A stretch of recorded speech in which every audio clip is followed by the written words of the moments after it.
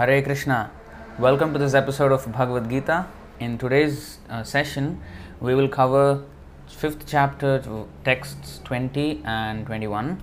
The subject is the symptoms of a liberated soul. Om Namo Bhagavate Vasudevaya. Om Namo Bhagavate Vasudevaya. Om Namo Bhagavate Vasudevaya. Om Ajnanatimirandhasya Jnananjanashalakaya Chakshurunmilitam Yena Tasmai Shri Gurave Namaha. Shri Chaitanya Manobhishtam Sthapitam Yena Bhutale Swayam Rupah Kadamahyam Dadati Swapadantikam Vandeham Shri Guru Shri Yutapadakamalam Shri Gurun Vaishnavamscha Shri Rupam Sagrajatam Sahagana Raghunathanvitam Tam Sajivam Sadvaitam Savadhutam Parijana Sahitam Krishna Chaitanya Devam Shri Radha Krishna Padan Sahagana Lalita Shri Vishakhanvitamscha He Krishna Karuna Sindho Dinabandho Jagatpate Gopesha Gopika Kanta Radha Kanta Namostute Tapta Kanchana Gaurangi Radhe Vrindavaneshwari Vrishabhanu Sute Devi Pranamami Haripriye वाञ्छाकल्पतरुभ्यश्च कृपासिन्धुभ्य एव च पतितानां पावनेभ्यो वैष्णवेभ्यो नमो नमः। नमो विष्णुपादाय कृष्णप्रेष्ठाय भूतले श्रीमते भक्तिवेदान्तस्वामिनिति नामिने नमस्ते सारस्वती देवे गौरवाणी प्रचारिणे निर्विशेषशून्यवादी पाश्चात्यदेशतारिणे जय श्री कृष्ण चैतन्य प्रभु नित्यानंद श्री अद्वैत गदाधर श्रीवासादि गौरभक्तवृंद हरे Krishna Krishna Krishna Hare Hare Hare Ram Ram Ram Hare Hare. So today's topic is the symptoms of a liberated soul, and this is from the chapter 5, texts 20 and 21. So let's chant word by word. Please repeat after me and then chant line by line. Repeat after me. Na prahrishyet priyam prapya na udvijet prapya cha apriyam sthirabuddhi asammudha brahmavit brahmani स्थितः.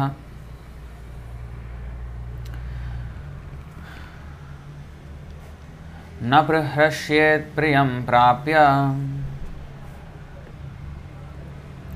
नोद्विजेत् प्राप्य चाप्रियम्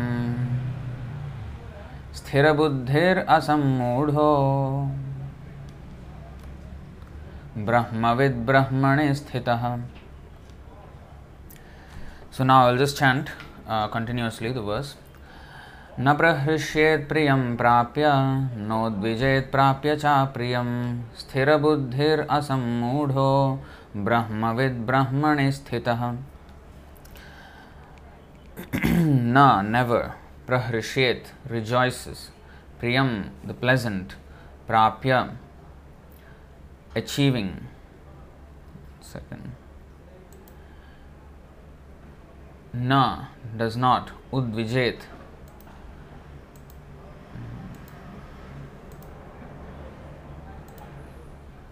udvijet, become agitated. Prapya, obtaining.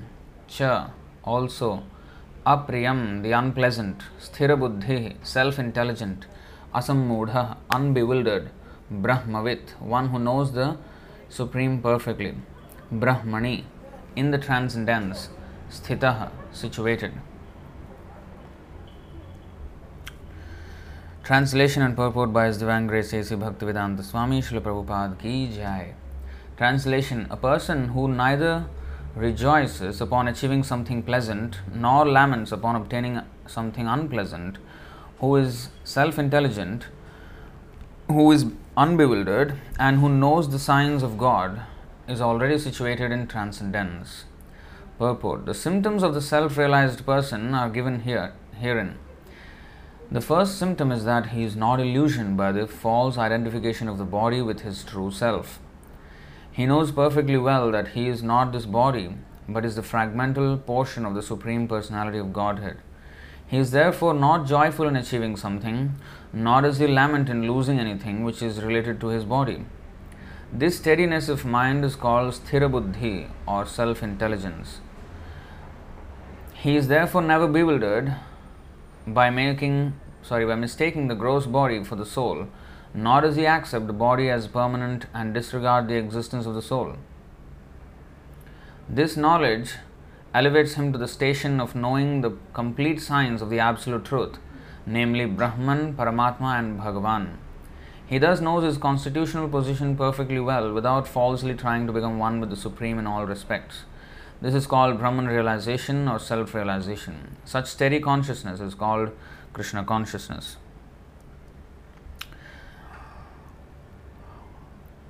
Actually, we will read the next verse as well and then explain it together. Bahya sparsheshva saktatma vindatyatmani yat sukham sabrahma yoga yuktatma sukhamakshayam. Bahya sparsheshu, in external sense pleasure, asakta atma, one who is not attached, vindati, enjoys, atmani, in the self, yat, that which, sukham, happiness, saha, he, Brahma Yoga, by concentration in Brahman, Yukta Atma, self-connected, Sukham, happiness, Akshayam, unlimited, Ashnute, enjoys. Translation: such a liberated person is not attracted to material sense pleasure but is always in trance, enjoying the pleasure within. In this way, the self-realized person enjoys unlimited happiness, for he concentrates on the Supreme. Purport: Sri Yamunacharya, a great devotee in Krishna consciousness, said, Yadavadhi mama chetaha Krishna padaravinde nava nava rasadhaman yudyatam rantumasit tadavadhi batanari sangame smaryamane bhavati mukha vikaraha sushtu nishthevanam cha. Since I have been engaged in the transcendental loving service of Krishna, realizing ever new pleasure in him, whenever I think of sex pleasure, I spit at the thought and my lips curl with distaste. A person in Brahma Yoga or Krishna consciousness is so absorbed in the loving service of the Lord that he loses his taste for material sense pleasure altogether. The highest pleasure in terms of matter is sex pleasure. The whole world is moving under its spell, and a materialist cannot work at all without this motivation. But a person engaged in Krishna consciousness can work with greater vigor without sex pleasure, which he avoids. That is the test in spiritual realization. Spiritual realization and sex pleasure go ill together. A Krishna conscious person is not attracted to any kind of sense pleasure due to his being a liberated soul. So, we have actually touched upon this topic quite in depth in the 519 lecture which we did on Sunday. So, there it is mentioned, Ihaivatayas jitah sargo yesham samye sthitam manah nirdosham hi samam brahma tasmad brahmanite sthitah. So, such a flawless soul is a person who has no tinge of material desires. The flaw that we have is our material desires, kama. And then that's why Krishna says, Kamesha krodhesha rajoguna samudbhavaha mahasano mahapapma vidhyena miha vairinam. Our greatest enemy, the biggest fault of ours is that we have this kama, lust, the desire to enjoy this material world. And of course the highest of all is sex. So, this is our biggest enemy, this is our flaw. A flawless, nirdosham means there is no flaw in that person.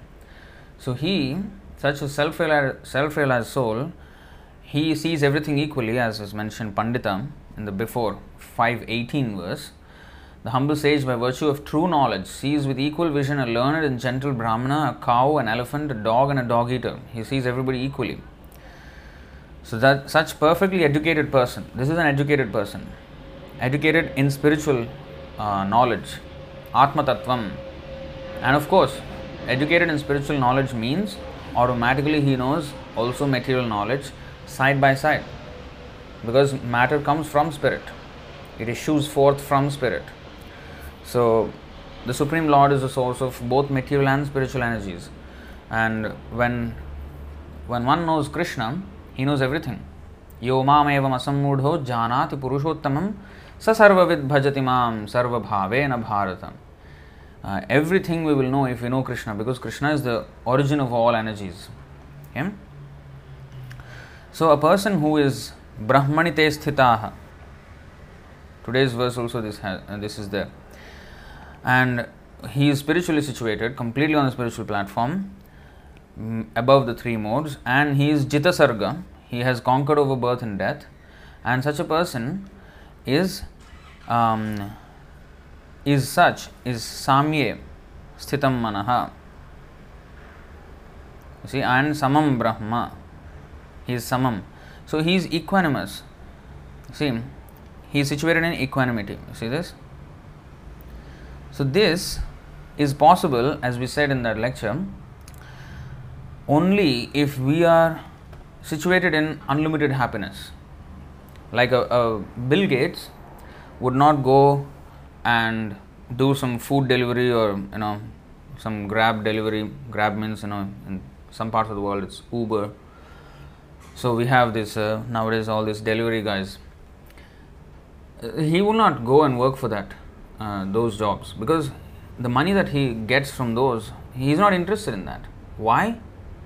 Because he has unlimited, compared to $10 a day or $100 a day, he earns millions in a day, and therefore he does not need it. So we can be only content, and we can only be in a position where we can reject all the material sense gratification only if we are first of all having unlimited happiness or much greater reservoir of pleasure. Only then we can reject these small pleasures. Otherwise, if we just try to, I should not be attracted, and then I just try to force myself, that does not work. It will not stay for long. So therefore, Vishaya vinivartante niraharasya dehina rasavarjam rasopyasya param drishtva nivartate. So a person who has achieved the higher taste of life by engaging in Krishna consciousness, he is not attracted to the sense pleasures of this world. So that is the only platform from which we can reject all kinds of interactions with this world. So in today's verse, the symptoms of such a person as his interaction is concerned with this material world is explained. So na prahrishyet, and it's very nicely actually worded. See, especially the first two lines. Na prahrishyet priyam prapya nodvijet prapya cha priyam. It's kind of rhyming, Priyam prapya prapya cha priyam, all this. And prahrishyet, the pra. So this is called what is that? Alliteration. It's a kind of a literary embellishment, very nicely composed. So na prahrishyet, hrishyat means happiness, prahrishyet means very happy. So na prahrishyet, he does not rejoice when priyam prapya, when he achieves something which is pleasant to the bodily, on the bodily platform. Like if there is somebody who is praising him, for example, it is pleasant to hear, right? If somebody praises. If somebody insults, that is not very pleasant. That's just one example. Like that, we may have many things. And something may happen which is, enjoyable. Something may happen which is distressing. So, na prahrishyet priyam prapya. He does not rejoice upon achieving something pleasant.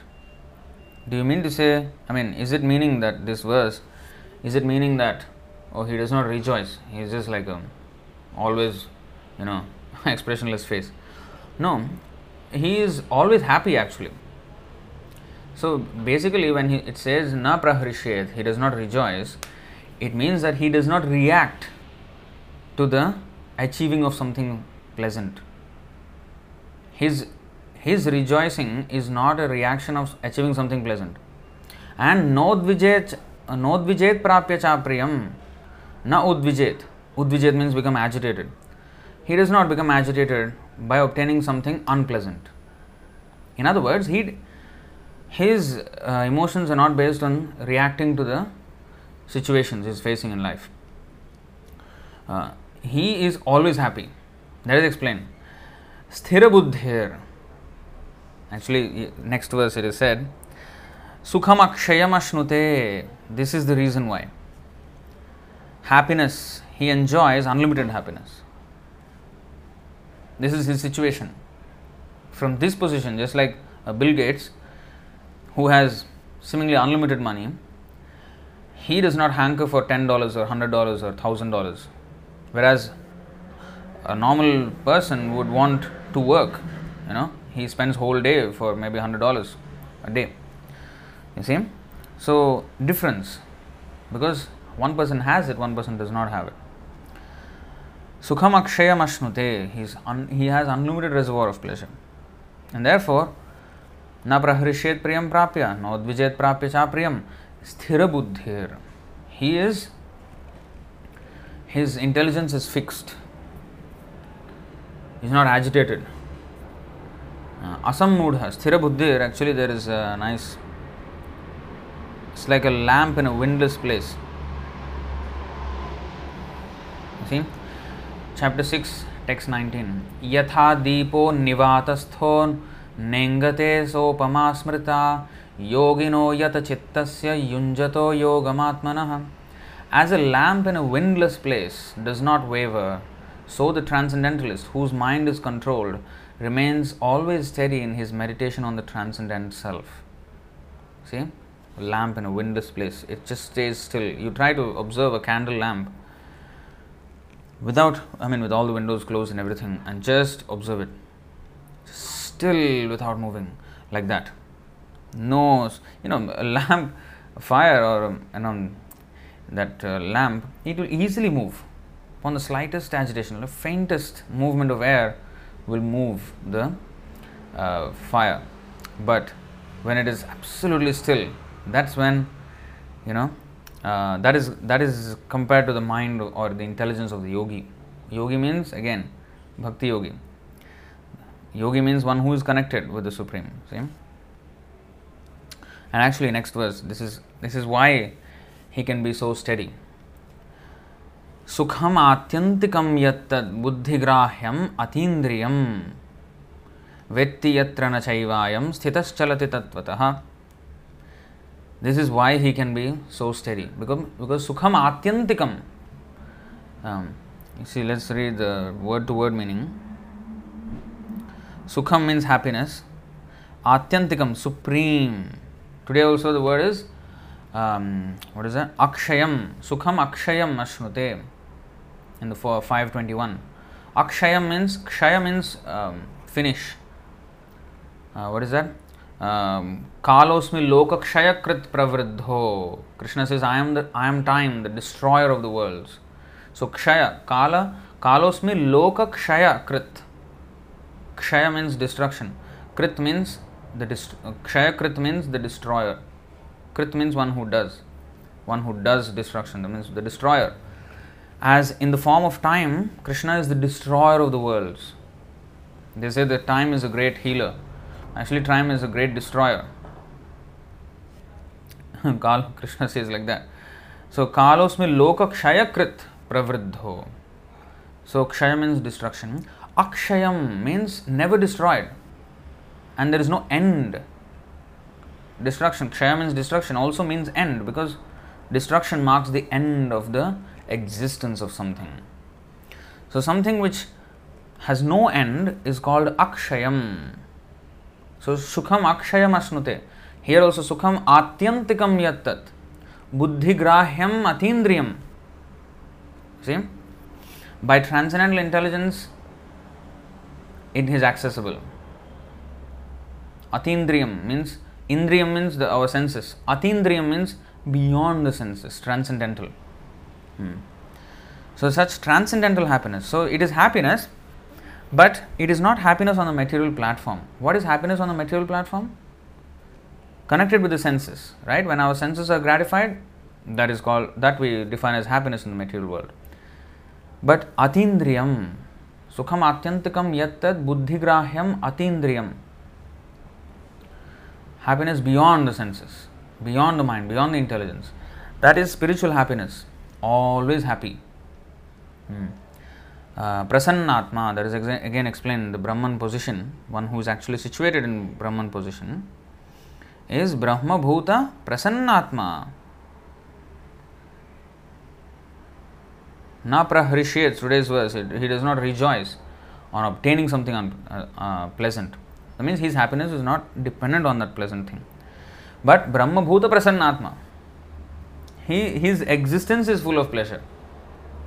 Na shochati na kankshati samah sarveshu bhuteshu mad bhaktim labhate varam. So he does not lament, he does not hanker for anything. Samah, equally disposed, sarveshu bhuteshu mad bhaktim labhate param. So one who is thus transcendently situated at once realizes the Supreme Brahman and becomes fully joyful. So you see, today's verse is said he does not rejoice upon obtaining. So his happiness is not conditional on some situation. He is fully joyful.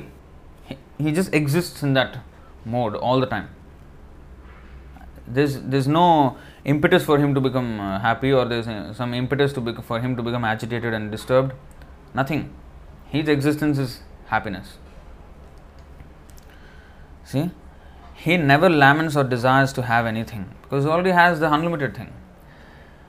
He is equally disposed towards every living entity. In that state, he attains pure devotional service unto me. So when he is equally disposed toward every living entity, he automatically does not become violent.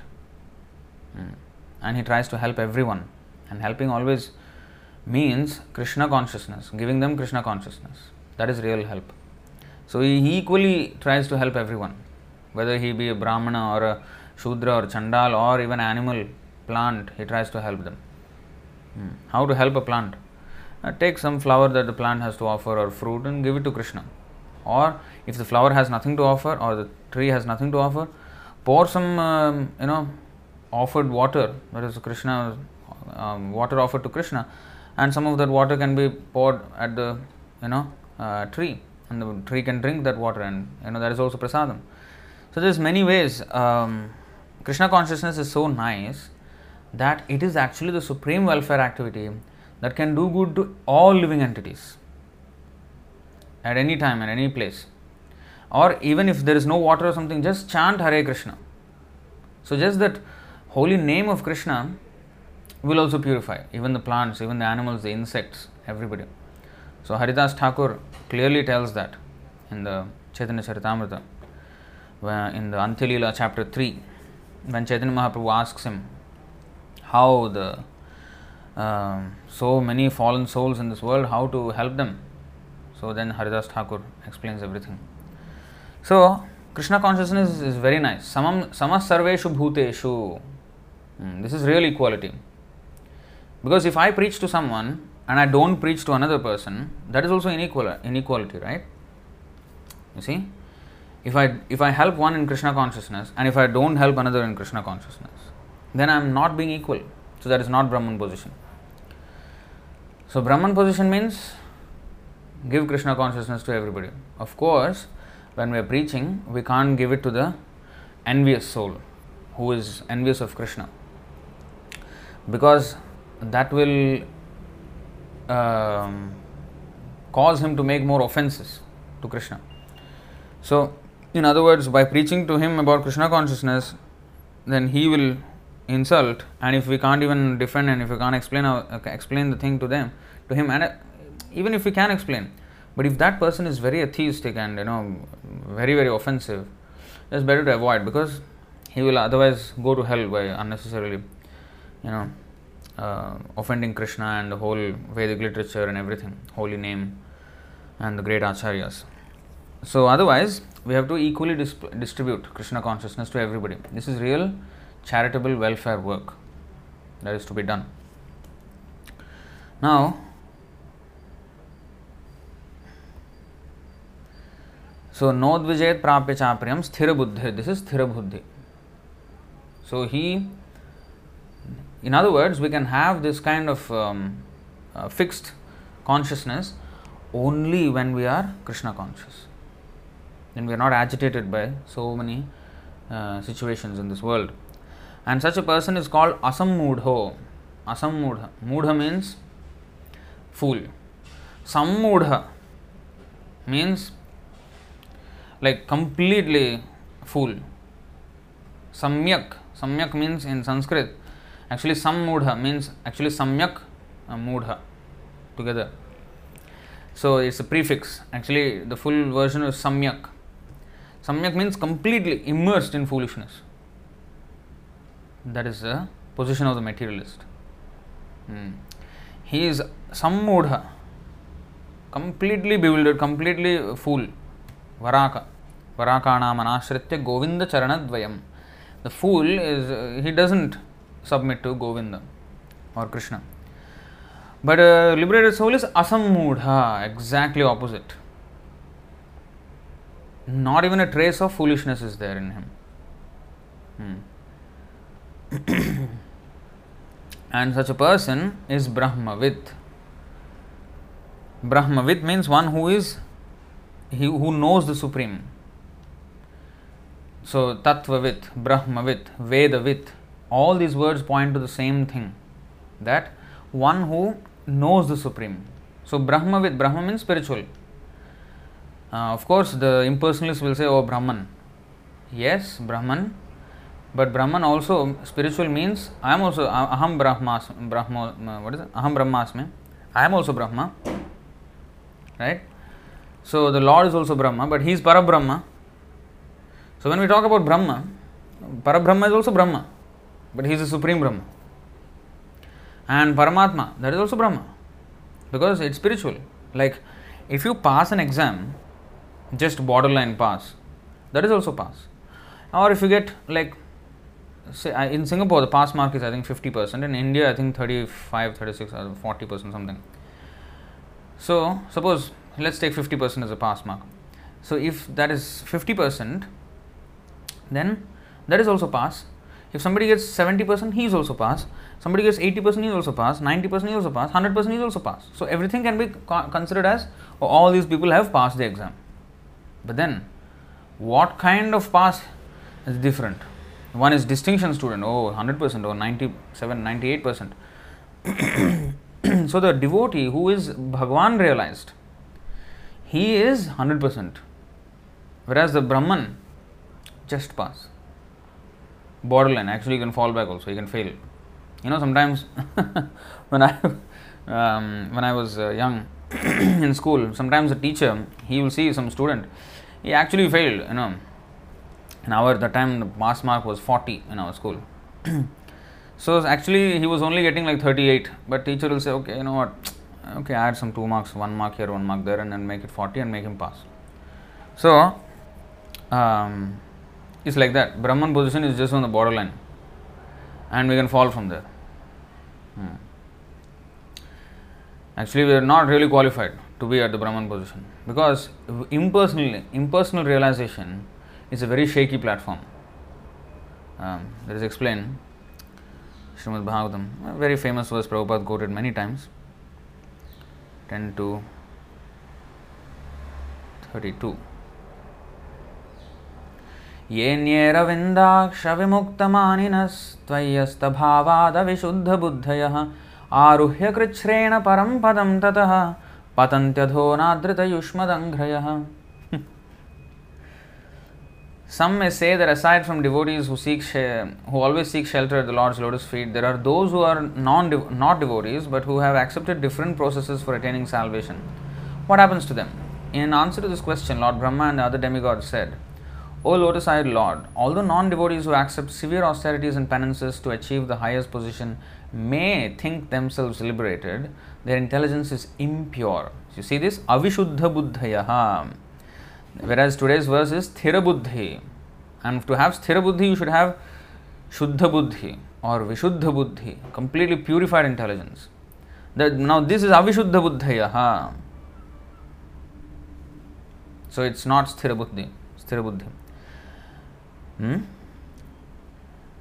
They may think themselves liberated, but their intelligence is impure. They fall down from their position of imagined superiority. It's not superior, imagined superiority, because they have no regard for your lotus feet.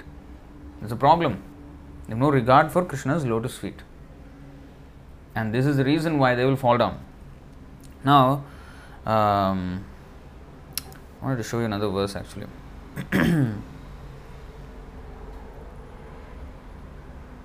Anyway, the point is this, that they may think themselves liberated, but avishuddha buddhaya. Sthira buddhi means purified intelligence. No more falling. Yadgatva nani vartante tadhama paramam mama.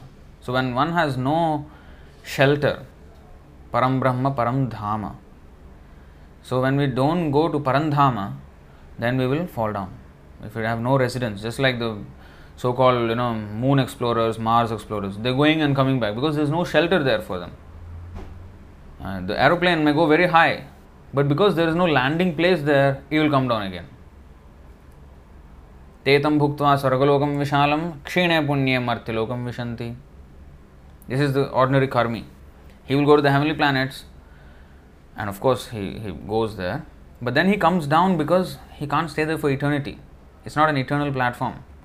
So like, for example, there is the International Space Station. It is there, and sometimes the astronauts, they go there and land there, and then not exactly land, but they go into the space station. So there's some shelter there, so they can live there for about few weeks, few months. But then after that they have to come back, because it's not a permanent situation. So similarly, heavenly planets are also same. So in this way we are rotating in this world. And even if we go to Brahman position, we will again patanti adhaha. That is also not a stable position. The only stable position is devotee, Bhagavan realized. So Brahmavit means real Brahmavit. In fact, the word Brahmana means one who knows about spiritual knowledge. He is also Brahmavit. Brahma janati iti brahmana. That is the definition of Brahmana. One who knows spiritual science. And one who knows it perfectly understands all these three things. And therefore Vaishnava is higher than an ordinary Brahmana. Brahmana may know Brahman position, or sometimes more advanced Brahmana, Paramatma position. But Bhagavan position is called Vaishnav, and that Vaishnav is always greater than a Brahmana, therefore. He is already a Brahmana, just like the distinction student is already a student who has passed. He is also considered among the past students, but he is passed with distinction. So that difference is there. So, vadanti tattvavidas tattvam yajnanam advayam brahmeti paramatmeti bhagavaniti shabdyate. So, tattvavidah means the learned souls. Tattvavit means singular, tattvavidah means plural. So, they, or here Brahmavit, today's verse. So, learned transcendentalists who know the absolute truth call this non-dual substance Brahman, Paramatma or Bhagavan. So different stages of realization. Those who are lowest stage of realization, Brahman, impersonal understanding. There is some power, there is some thing that is all pervading. So that is lowest understanding. Higher understanding is Paramatma, that he is not just a power, but he is situated in everyone's heart. So there is a personal aspect that is added to Paramatma realization. So we at least know that he is a witness, he is actually situated there in the heart. So he is a person, he is looking what we are doing. So this is a personal aspect, but it is not yet fully mature, because in that Paramatma realization, the yogis, they try to meditate, but there is no active reciprocation with the Lord. They try to meditate, and when actually they become perfect, yes, there is reciprocation, but there is also chance of falling down. Like as Patanjali followers, they will fall down, because if they don't take up to devotional service, then they will fall down. So, but Bhagavan iti shabdyate. So, Bhagavan, that stage of Bhagavan realization, that is when all the pastimes and everything about the Lord, His abode, His entourage, His paraphernalia, everything, His name, everything is like completely realized in full variety, and there is full reciprocation between the devotee and the Supreme Personality of Godhead, and the relationship is based on love. Whereas even in Paramatma feature there is no love. It is mechanically meditating on the Super Soul. But then, of course, by constant meditation it will turn into love. But if the idea is not to serve even after knowing the personal feature of the Lord, then one will again fall down, even from that position. Even from Paramatma realization one can fall down, and that is explained here. I think I have shown this before. Chaitanya Charitamrita, Madhya Leela, chapter 6, text 269. Here Prabhupada explains very clearly.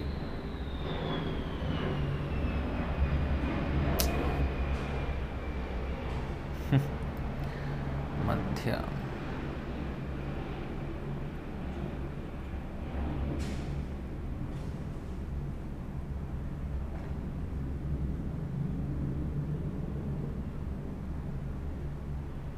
Here. Brahme ईश्वरे सायुज्य द्वित प्रकार ब्रह्म सायुज्य होते ईश्वर सायुज्य धिक्कार. Sarvabhauma Bhattacharya continued, there are two kinds of sayujya mukti: merging into the Brahman effulgence and merging into the personal body of the Lord. Merging into the Lord's body is even more abominable than merging into His effulgence. Now, see, according to the opinion of the Mayavadi Vedantists, the living entity's ultimate success is to merge into the impersonal Brahman. This is Mayavadi. The impersonal Brahman or bodily effulgence of the Supreme Lord is known as Brahmaloka or Siddhaloka. Sometimes it is also mentioned like that. According to the Brahma Samhita 5.40, Yasya Prabha Prabhavato Jagadanda Koti, the material universes are generated from the bodily rays of the Supreme Personality of Godhead. Yogis who follow the principles of Patanjali accept the personality of the Absolute Truth, but they want to merge into the transcendental body of the Supreme Lord. That is their desire.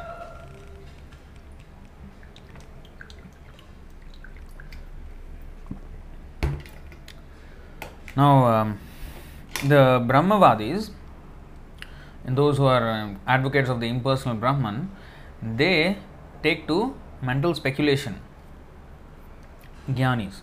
And the yogis, their aim is Paramatma realization. But you see, here it is mentioned, yogis who follow the principles of Patanjali accept the personality of the Absolute Truth. See, Paramatma, there is personality accepted because he has actually the full description of Paramatma is there in the second canto of Bhagavatam. How he looks and every single ornament on his body and the whole figure, everything is clearly mentioned, and that's how he is situated on the lotus of the heart. Hritpadma madhye satatam vyavasthitam. So, the yogis, they meditate on that form. But you see, even after knowing the personal feature, they want to merge into the transcendental body. They don't want to serve him. This is the problem. Avishuddha buddha. This is also impure intelligence. This is not sthira buddhi. This is not fixed intelligence. Because from here also he will fall down. As long as we don't come to the platform of surrender, sarva dharman parityajya mamekam sharanam vraja. When that sharanam means, that means I am accepting I am a lower entity. I am not equal to the Lord. I can't merge with Him. I should not try to become one with Him. But I should serve Him. So that is when we surrender. But when we want to be equal to Him, that is not surrender. Surrender means I accept, yes, you are powerful, I am nothing. I surrender to you and I want to become your servant. That is surrender. But when we think we want to become one with the Lord, whether in the impersonal aspect or the Paramatma aspect, the transcendental body of the Lord, the same thing again. Same? That is that being the greatest authority, the Supreme Lord can easily allow many millions of living entities to merge into His body. The origin of everything is the Supreme Personality of Godhead, Bhagavan, and His bodily effulgence is known as Brahmajyoti, Brahmaloka or Siddhaloka. Thus, Brahmaloka or Siddhaloka is a place where many spark-like living entities parts and parcels of the Supreme Lord are assembled. So Brahmajyoti is nothing but an association or a what is that? Group of millions and trillions and unlimited number of spark-like living entities, which form each and every molecule of that light, that bright light. Because these living entities do not wish to keep their individual existences, they are combined and allowed to remain in Brahmaloka like so many atomic particles of sunshine emanating from the sun. See? The word Siddha is very significant. Siddha refers to one who has realized the Brahman effulgence and who has complete knowledge that the living entity is not a material atom but a spiritual spark. This understanding is described in the Bhagavad Gita as Brahma Bhuta. In the conditioned state, the living entity is known as Jiva Bhuta. You see that? Brahma Bhuta Prasannatma Nachochatina Kangsha. Brahma Bhuta means a liberated soul, whereas Jiva Bhuta means a conditioned soul. See this? The terminology. Brahma Bhuta means who has realized Brahman or spiritual. In the conditioned state, the living entity is known as Jiva Bhuta or the living force within matter. Brahma Bhuta living entities are allowed to stay in Brahmaloka or Siddhaloka, but unfortunately they sometimes again fall into the material world because they are not engaged in devotional service. This is supported by the verse in Srimad Bhagavatam beginning with Ye Anye Aravindaksha 10-32. These semi-liberated souls,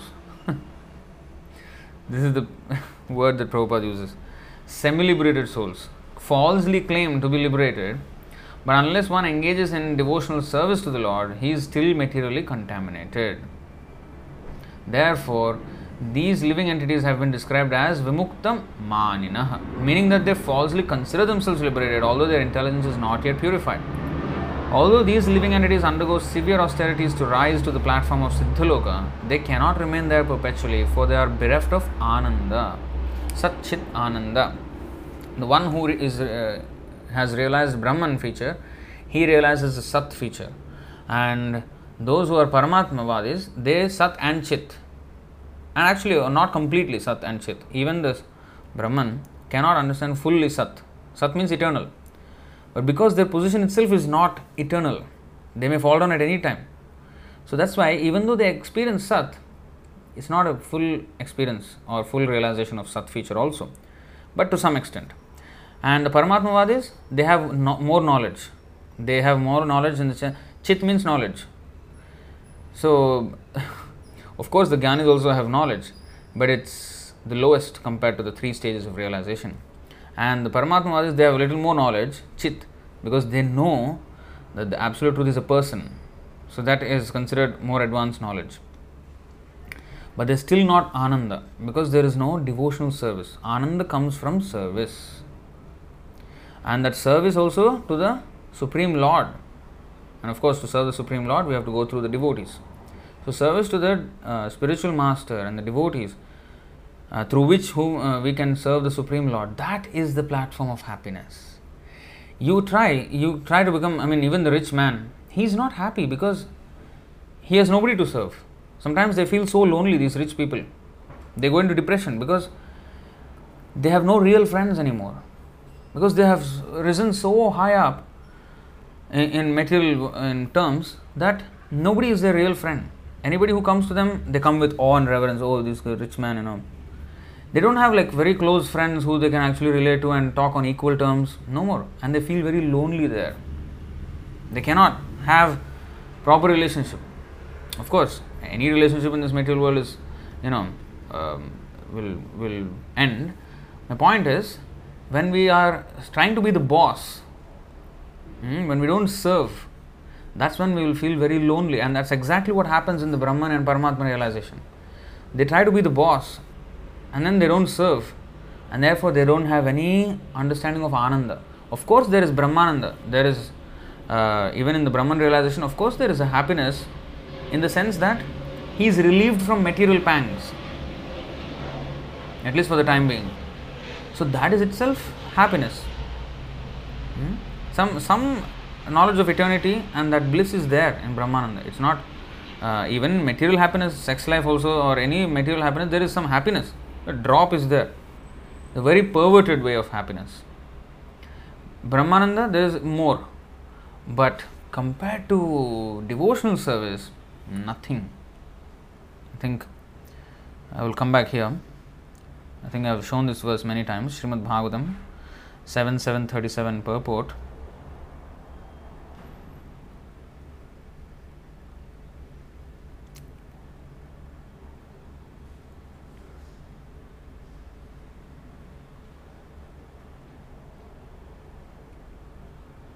You see, here it is said,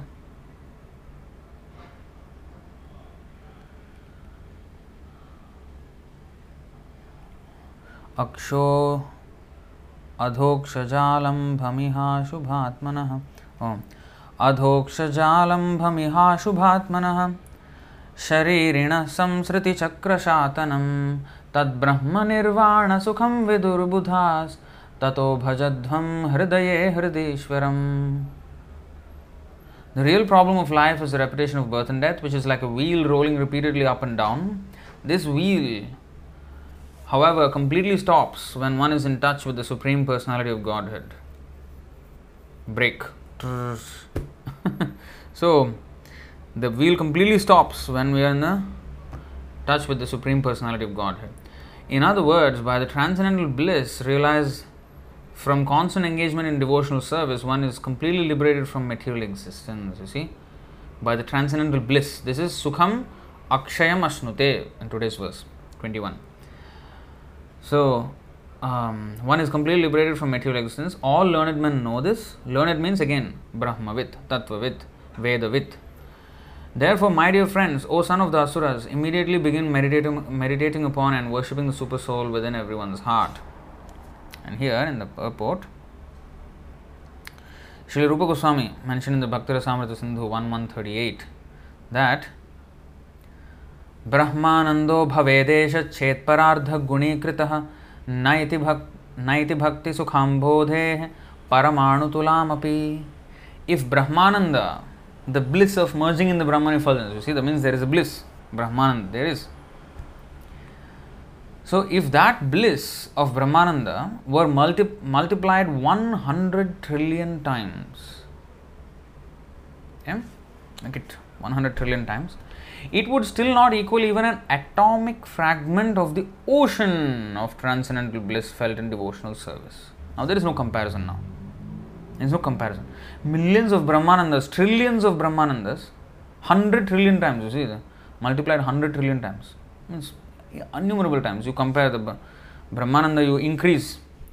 And that happiness, compared to the ocean of Bhakti Yoga, happiness and Bhakti Yoga, it is not even equal to a drop.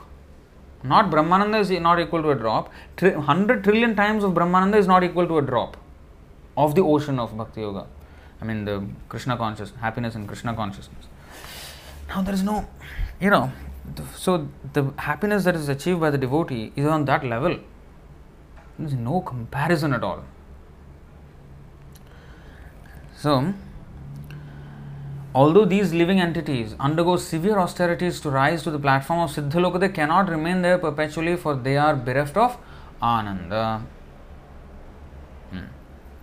Even though these living entities attain the Brahmabhuta stage and realize the Supreme Personality of Godhead, this is the Paramatmavadis, the so-called yogis, and realize the Supreme Personality of Godhead through his bodily effulgence, this is the Jnanis, they nonetheless fall down due to neglecting the Lord's service. So these are Brahmanandis.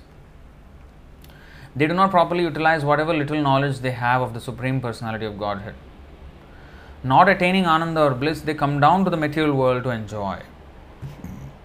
You see, this is certainly a fall down for one who is actually liberated. The Bhaktas consider such a fall down equal to achieving a place in hell. Kaivalyam narakayate, that is the exact word by Prabodhananda Saraswati. Kaivalyam narakayate.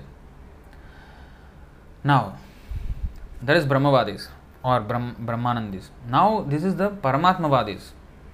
Those who realize, we are talking about Brahmavit, the topic is Brahmavit, and Brahmavit means Brahmeti, Paramatmeti, Bhagavaneti. Now, this Paramatma Vit or Brahmavit, they are also spiritual, but you see they are not completely with, they don't, With means one who knows. They don't completely know.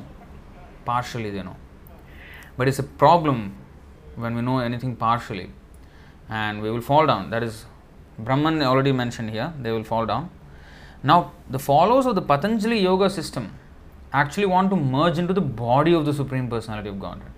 The Brahmavadis, they want to merge into the effulgence. They don't have any information about the personality. But the Paramatmavadis, having information about the personality, they still want to merge into the body. That is even worse. That means, in other words, when you have more knowledge and if you still, like for example, a normal man, if he breaks a rule, he is punished.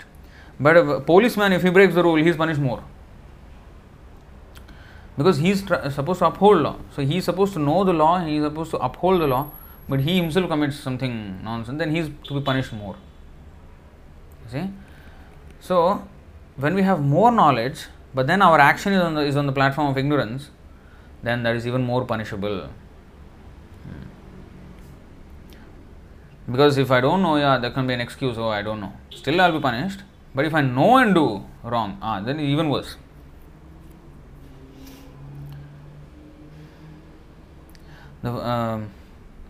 This indicates that they do not want to engage in his service despite their knowledge of him, and thus their position is even more abominable than that of those who want to merge into the Lord's effulgence. These yogis meditate on the four-handed Vishnu form of the Lord in order to merge into his body. They meditate, yes. But for what reason they want to merge into his body?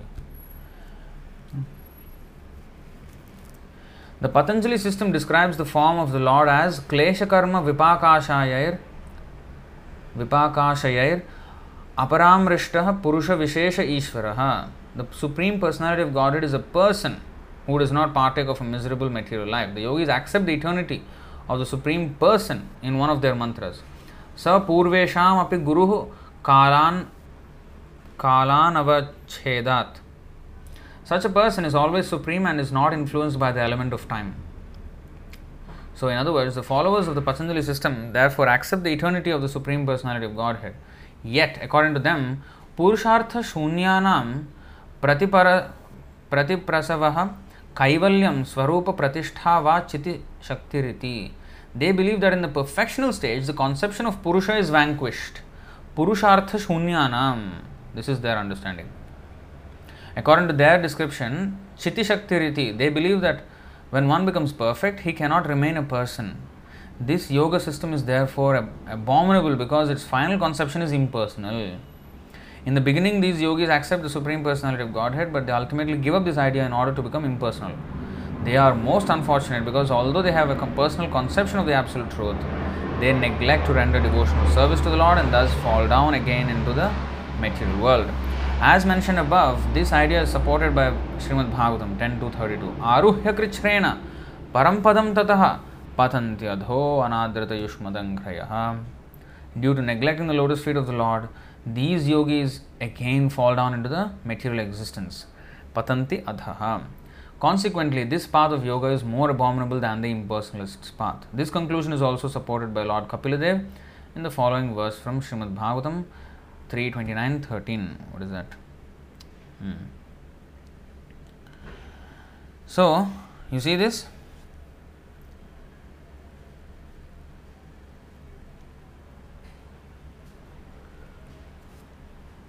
This is Brahmavit. So, the actual Brahmavit, that means who actually knows Brahma, not partially, fully, is only a devotee.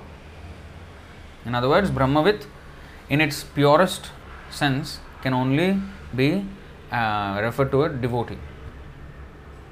Not exactly a Brahmavadi or Paramatmavadi also, because they are not completely with, they are not completely in knowledge. See? So, a devotee,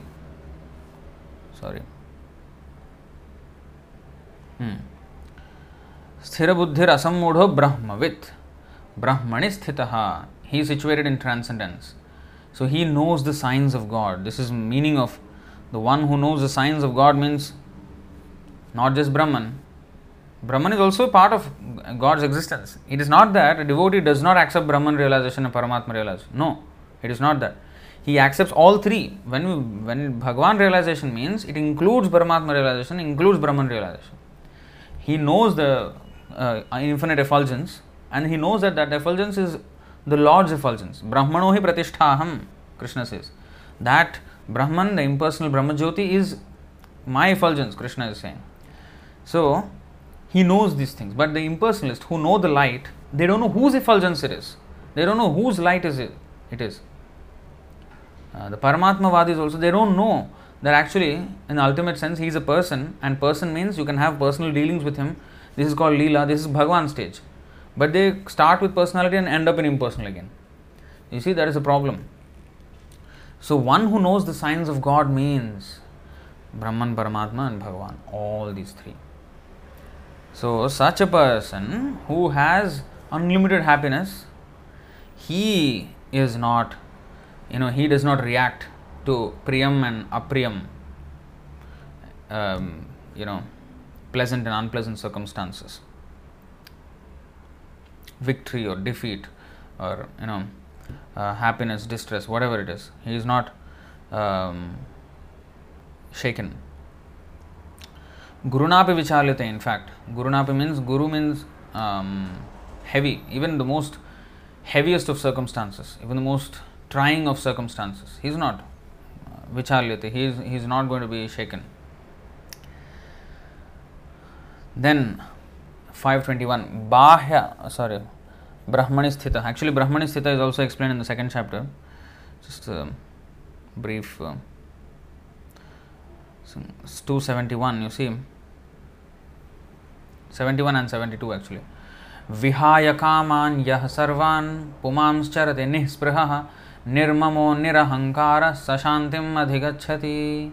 A person who has given up all desires for sense gratification, who lives free from desires, who has given up all sense of proprietorship and is devoid of false ego, he alone can attain real peace. Now, Brahma Nirvanam. Esha Brahmi Sthitihi Partha. Brahmani Sthita, today's verse. Here it is said, Esha Brahmi Sthitihi Partha. Nainam Prapya Vimuhyati Sthitvasyam Antakalepi Brahma Nirvanam Richati. This is called Jivan Mukta. Now, that is the way of the spiritual and godly life, after attaining which a man is not bewildered. If one is thus situated, even at the hour of death, one can enter into the kingdom of God. So, one Jivan Mukta means he lives in this world in a way that after this death, he is no more going to come back here. So, his mode of life is like that he is prepared, well prepared to face death and pass the examination of death. And we will go into that. It's called Jivan Mukta. And Veeraraghava Acharya quotes from the Chandogya Upanishad. We will go into that explanation. So, this is called Brahma Nirvanam. This is the spiritual kingdom of God. Of course, liberation. Richati means one attains. This is Brahmi Sthiti, the spiritual situation. Brahma Bhuta, platform. That means he is Vihaya Kaman Yaha Sarvan, giving up all desires for sense gratification. And this is also supported by this verse, Srimad Bhagavatam 11 to 50.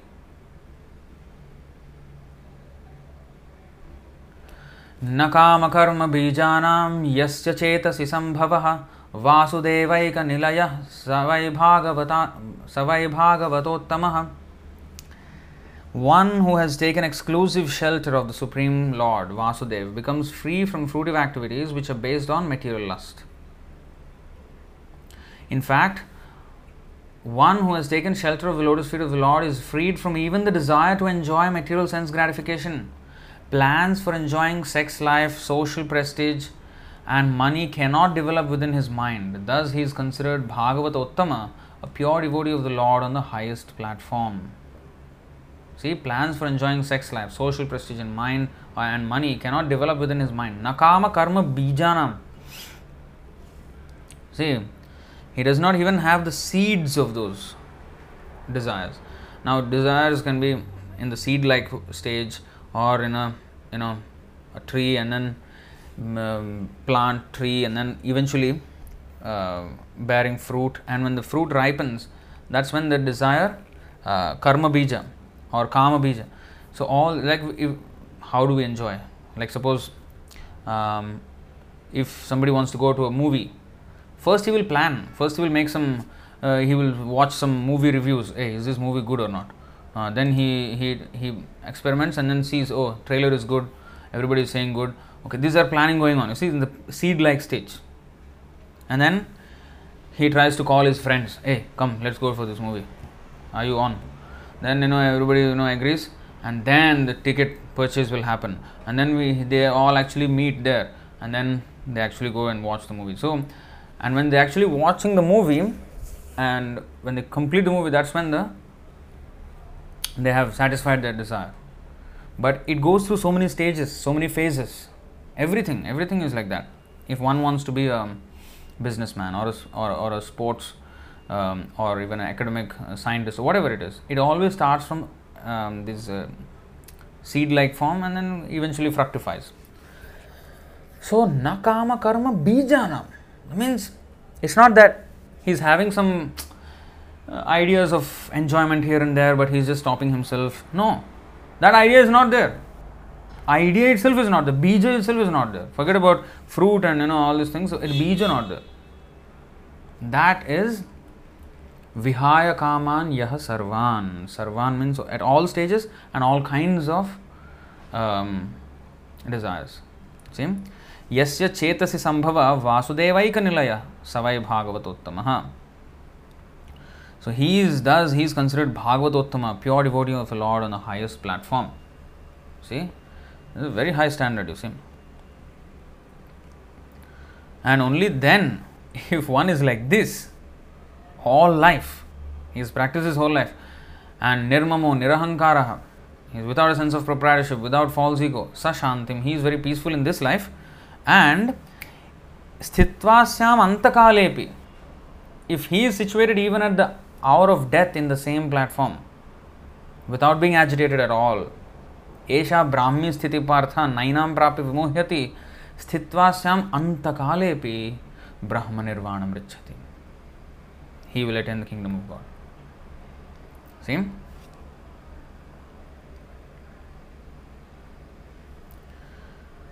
This is Brahmani sthitaha.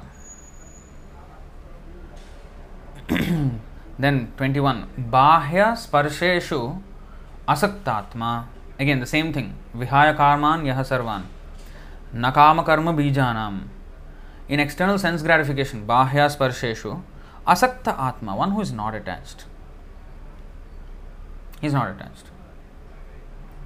And actually I wanted to show you another point about difference between devotees being able to come to this point of vihaya kaman yah sarvan without any nakama karma bijanam, and other so-called transcendentalists or striving for transcendental perfection. See the difference. There is this nice verse 4:22-39 of Srimad Bhagavatam.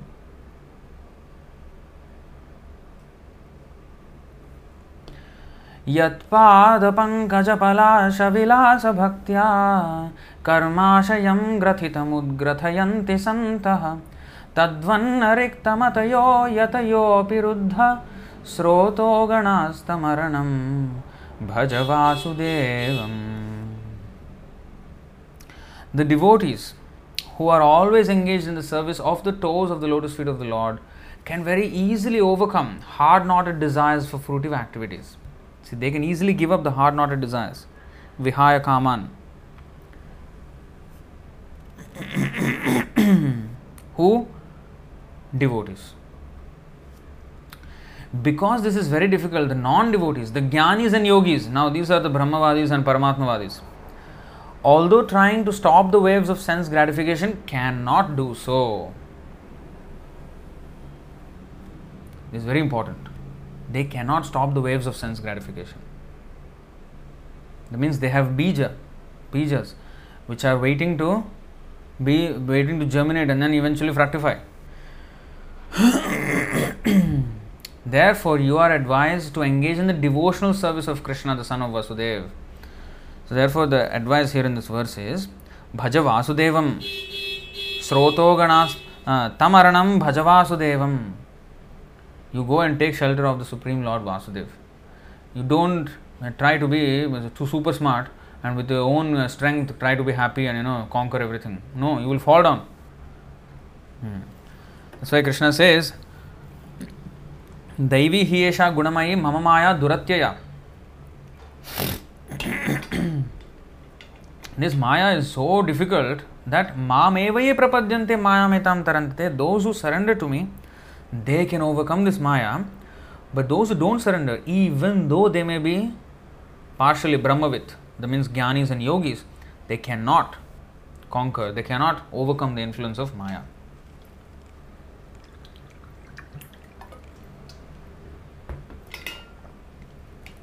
Unless Mamevaye Prapadyante Maya Metam, take shelter of my lotus feet, then yes, you can. Krishna is saying. Here also the same thing. The Jnanis and Yogis cannot stop the sense gratification, you see. Yat pada pankaja palasha vilasa bhaktya karmashayam grathitam udgrathyanti santa tadvanna riktamatayo yatayo apiruddha. Same. Riktamataya, persons devoid of devotional service. And yataya, ever increasingly trying. So the persons who are devoid of devotional service are who? Three people. Karmis, Jnanis, Yogis. Bhukti, Mukti, Siddhikami, Sakali Ashanta. Krishna Bhakta Nishkam Ataeva Shanta.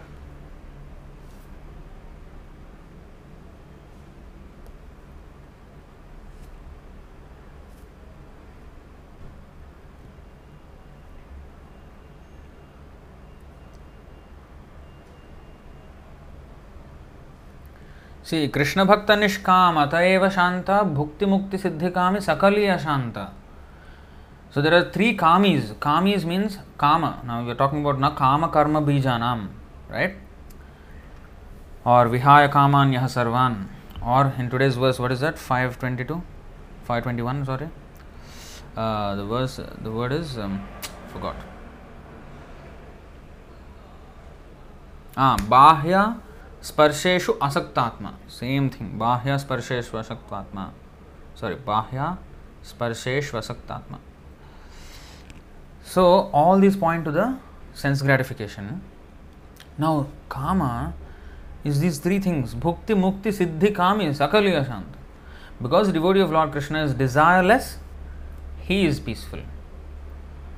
Sashantim adhigacchati. Vihaya Kamanyaha Sarvan. Fruitive workers desire material enjoyment. This is ordinary karmis. They want material enjoyment. Jnanis desire liberation. Mukti. They want mukti. That means they have some desire. They want to achieve something. As long as they want to achieve something, they are kami.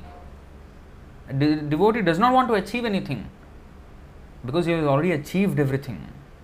Only on that platform, one can be not a kami. As long as we are in want of something, as long as we are not completely fulfilled, we will always be a kami. It's not that he does not want anything. How come he does not want anything? Because he already has everything when he is with Krishna.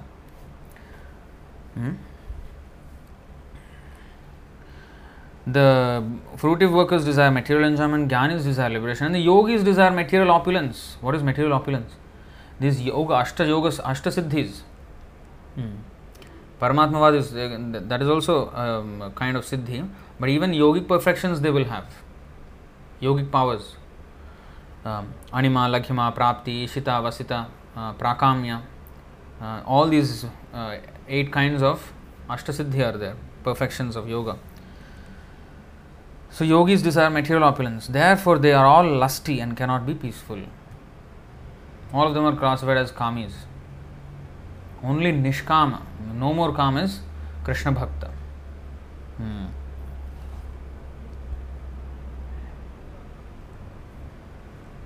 So bahya sparsheshu asaktatma. And actually next verse, yahi samsparsha. Again the word sparsha. You see sparsheshu, bahya sparsheshu.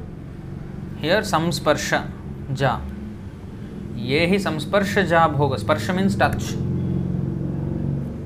When the senses touch the sense objects. Just like when there is a itch, then I touch, scratch, then I feel some kind of satisfaction. But then if I keep on scratching, I feel satisfaction as long as I'm doing it. But once I stop, it will become painful. It was an itch, but now it is pain. So that's how it happens. Itch is better than having pain, right? But the end result of sense gratification, which in the beginning feels like an itch and you want to scratch it and feels nice, but then in the end it becomes painful.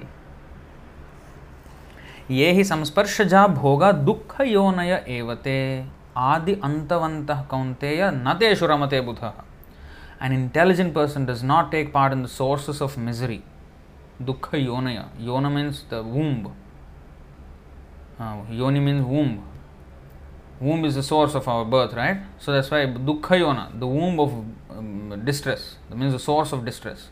This is how Sanskrit, the way it is termed. The sources of misery. Dukkha yona. An intelligent person does not take part in the sources of misery which are due to the contact with the material senses. Contact with the material senses and the sense objects. O son of Kunti, such pleasures have a beginning and an end, and so the wise man does not delight in them. He wants unlimited. Sukham akshayam ashnute. That is what he is enjoying. So that's why it is not wrong to desire more and more happiness. Like in the material world, everybody tries to lord it over the material nature, become more and more happy. That is not wrong. To try to become more happy is not wrong. But to try to become more happy with reference to the body, that is wrong. The platform on which they are trying is wrong. That's why when we say be content, don't be greedy. What is greed actually? What is greed? Greed means they want to be more happy. But why is greed condemned? Because they are trying to be more happy in this material world. That is condemned. Greed itself is not condemned. Because to get Krishna bhakti, to get Krishna consciousness, love of Krishna, love of God, greed is the essential factor. That's the only price we have to pay. Krishna bhakti rasabhavita mate.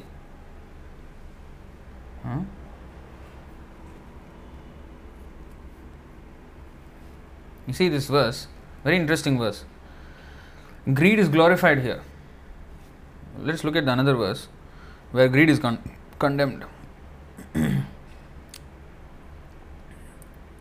In 16th chapter of Bhagavad Gita, 21st verse, here it is said, Trividham narakasyedam dvaram nashanamatmanah kamah krodhas tatha lobhas tasmadeta trayam tyajed. Lobha means greed. There are three gates leading to this hell: lust, anger and greed. Every sane man should give these up, for they lead to the degradation of the soul. Here it is said, give up greed, because it is a gateway to hell, right? Here it is said, 870, Chaitanya Charitamrita Madhyalila 8.70. Krishna bhakti rasabhavita matihi kriyatam yadi kutopi labhyate tatra laulyam api mulyam ekalam. Ekalam means only one. Janma koti sukritarna labhyate. Laulyam means what? Greed. Here greed is glorified. Pure devotional service in Krishna consciousness cannot be had even by pious activity in hundreds and thousands of lives. Janma koti means millions and trillions, in fact. Hundreds and thousands is lesser actually. Janma koti means millions of births. So pure devotional service in Krishna consciousness cannot be had even by pious activity in millions of births. It can be attained only by paying one price, that is intense greed, to obtain it. If it is available somewhere, one must purchase it without delay. And where it is available? Where is that shop of greed? It is there with the devotees. That is the shop. Namer Hat. Hat means marketplace in Bengali. So Namer Hat khule chhe. There is a nice song by Bhaktivinoda Thakur about Nityananda Prabhu opening a marketplace of the holy name. where all greed can be satisfied there. So greediness is not bad if it is directed towards the proper thing, to get Krishna Bhakti. And that greed is not actually sense gratification. The happiness which the devotee experiences, it is because it is not he wants to be happy. He wants to see Krishna happy, and when he sees Krishna happy, he becomes happy. His happiness is in the happiness of Krishna. It's not a sense gratification happiness. It is way different from trying to be happy on our own. That is very different. So that kind of greed we must have. Greed for sense gratification, that is condemned. That is definitely condemned.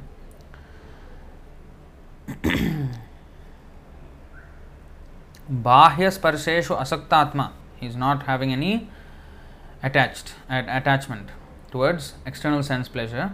Vindati atmani yat sukham. Vindati means he enjoys, right? Yeah, vindati means enjoys. Atmani, in the self, sukham. He is always in trance. How he is enjoying?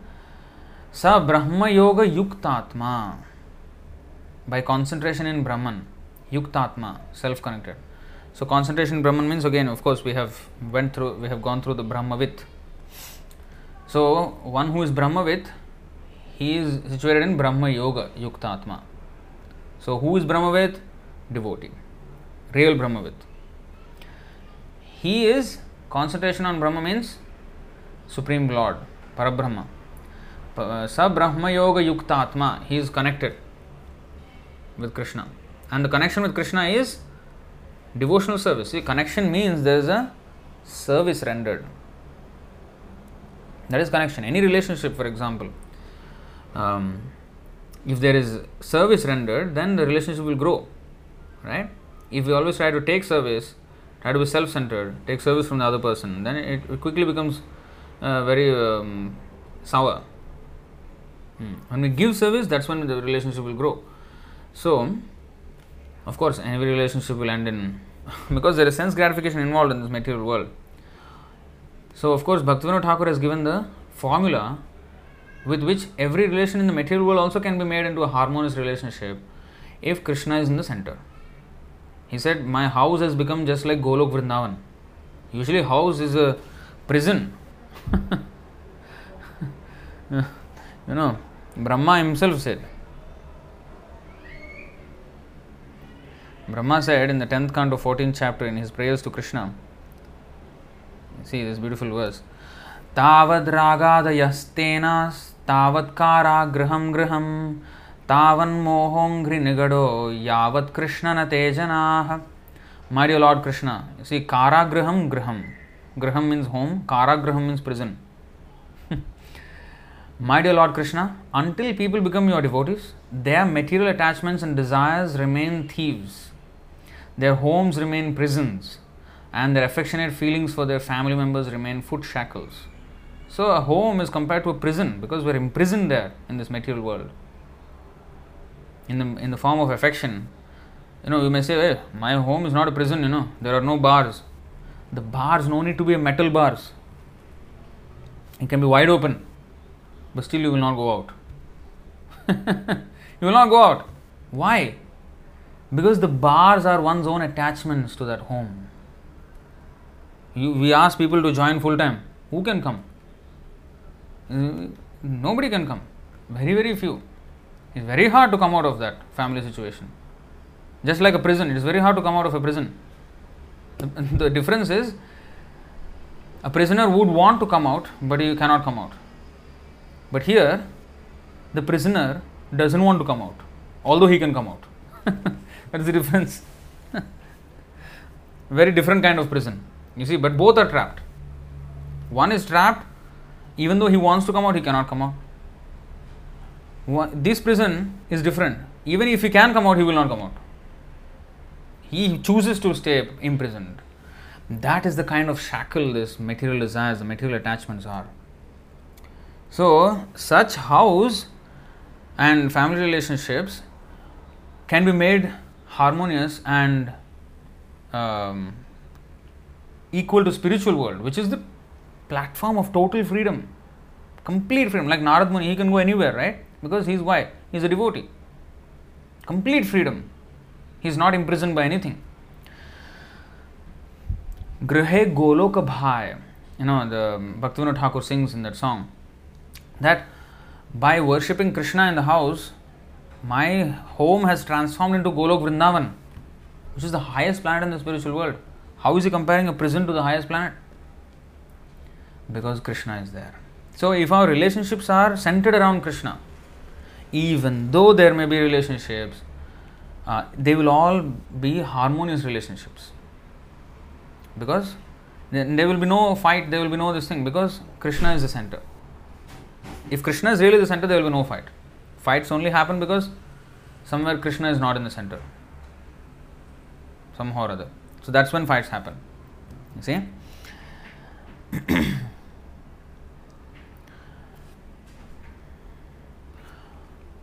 बाह्य स्पर्शेषु असक्तात्मा विन्दति आत्मनि यत् सुखम स ब्रह्मयोग युक्तात्मा सुखम अक्षयम अश्नुते. Unlimited happiness he enjoys. And that unlimited happiness is also referred to in this verse, Srimad Bhagavatam 5:5:1. Nayam deha bhajam nirloke kashtan kamanarhate vidbhujam ye tapo divyam putra kayena sattvam shuddhed yasmad brahma saukhyam dvanantam. Brahma Saukhyam tu Anantam. You see this? Brahma Saukhyam means a spiritual happiness, unlimited. Anantam. Anta means end. Anta. Ananta means no end. And how is that achieved? Sattvam Shuddhyet. Sattvam means our existence. Shuddhyet means by purification of our existence. And how is that purification achieved? Tapodivyam. By engaging in austerities, then our existence is purified. So you see, we want happiness. We want to have happiness in our contaminated platform. That's the problem in this material world. But there is another happiness which is unlimited. You can achieve it. How can you achieve it? If you purify your existence. How to purify your existence? Tapodivyam. Transcendental austerity. Austerity meant to satisfy the Supreme Lord is transcendental austerity. That is, yat karoshi, yat ashnasi, yat juhoshi, dadasi, yat tapasyasi kaunteya, kurushva tadmadarpanam. So, whatever we do, whatever we eat, whatever we drink, whatever we're doing, everything must be offered to Krishna. The result has to be given to Krishna. We should not enjoy it ourselves. So, that is tapaha. And even fasting. For example, yesterday we fasted for today's Varaha Dvadashi. Tomorrow we are again fasting for Nityananda Trayodasi. So, this is also tapaha, tapasya. A very small tapasya actually compared to what Dhruv Maharaj did, what Prahlad Maharaj did, what great sages Valmiki did before. A small tapasya, half day fasting. You only half day fasting, you are getting gastric pains. I got gastric pain yesterday in half day fasting. So, what kind of austerity? So, in Kali Yuga we are condemned. So at least little bit austerity is there. And no meat eating, no illicit sex, no gambling, no intoxication. It's very simple austerity in fact. And in exchange for that, we are getting this unlimited happiness. Keval Ananda Kanda. In fact, Chaitanya Mahaprabhu is reduce the austerity as much as possible. Reduce the price. Just like when you sell something, if it is not going, if it is not selling, what you will do? You will reduce the price. Oh, sale, special sale, 90% discount. Go, take. So, similarly, love of Godhead is the most precious commodity. There is no price tag to it. Unlimited price. And people who actually understood the value in the previous yugas, they used to pay that price. Valmiki meditated for 60,000 years. And even Vishwamitra, Vasishtha, everybody meditated. Dhruv Maharaj, of course he did only 6 months, but what kind of austerity he did in 6 months? Yogis cannot do even millions of years. That kind of price they paid and got that commodity of love of Godhead. Kali Yuga, problem is, Krishna is readily wanting to sell. Chaitanya Mahaprabhu has come. Come, I have opened a market. Nityananda Prabhu has opened a market. Nobody is coming. No customer. Then discount, okay, discount. No more tapasya, just to follow some small things and come take. Krishna comes and go back to God. So this is Kevala Ananda Kanda. There is no tapasya in our movement at all. Prabhupada says, where is austerity in our movement? Is singing nicely, dancing, discussing some very nice, pleasant philosophy, and engaging in service, associating with wonderful devotees. And where is the austerity? Where is tapasya in our movement? Prabhupada said. So the price has been lowered. Problem is, we still don't want to take. That is our problem. Still we don't want to become serious. So if we do tapasya, then our existence will become purified, and in such purified existence only we can have happiness. Usually people in the material world, they think purified people cannot be happy. Arey, you don't drink, you don't have girlfriend, you don't go to pub and club and all these things. What is this? What kind of happiness you have? You don't go watch movies, or what? I mean, what kind of life you are leading? No happiness. I want to be happy. I want to enjoy. They think like this. To enjoy means we have to be contaminated. We have to be dirty fellows and doing all kind of nonsense, and then only we can be happy. They think like this. But here it is said, to achieve unlimited happiness, sukham, brahma saukhyam to anantam, we have to be sattvam shuddhyet. First of all, we must be pure. Then only we can qualify for that happiness. And that is achieved by tapodivyam. But if we don't do all this, then our happiness, whatever we are trying to enjoy, that dirty happiness, this is compared to pigs who are also dirty. They are also always in the garbage and stool eating and what nonsense they are doing. Kashtana kaman arhate vidbhujamya. Vidbhujam means stool eating animals like hogs and dogs. So nayam deho deha bhajam nirloke. This Rishabdev is saying here that, Ray, you are a human. You have come to a human body. Now don't engage in that stupid nonsense enjoyment of the pigs. I mean, worship the Supreme Lord and do some tapasya for His sake, and then purify your existence, and you will enjoy unlimited happiness. That is available for you in the human form of life. Why do you want to settle for something so less? Don't settle for anything less. Go for the highest. Here we are not into no. Don't desire more. Just be content. We are not saying that. No. Don't settle for anything less. Go for the highest. Be greedy, but greedy for Krishna. Be greedy for the best thing, Krishna consciousness. Why we should settle for anything less? Why we should be content with anything lesser than devotion? We cannot be content, because it's like what is that? Yathanalam, like a fire. The fire will never be content.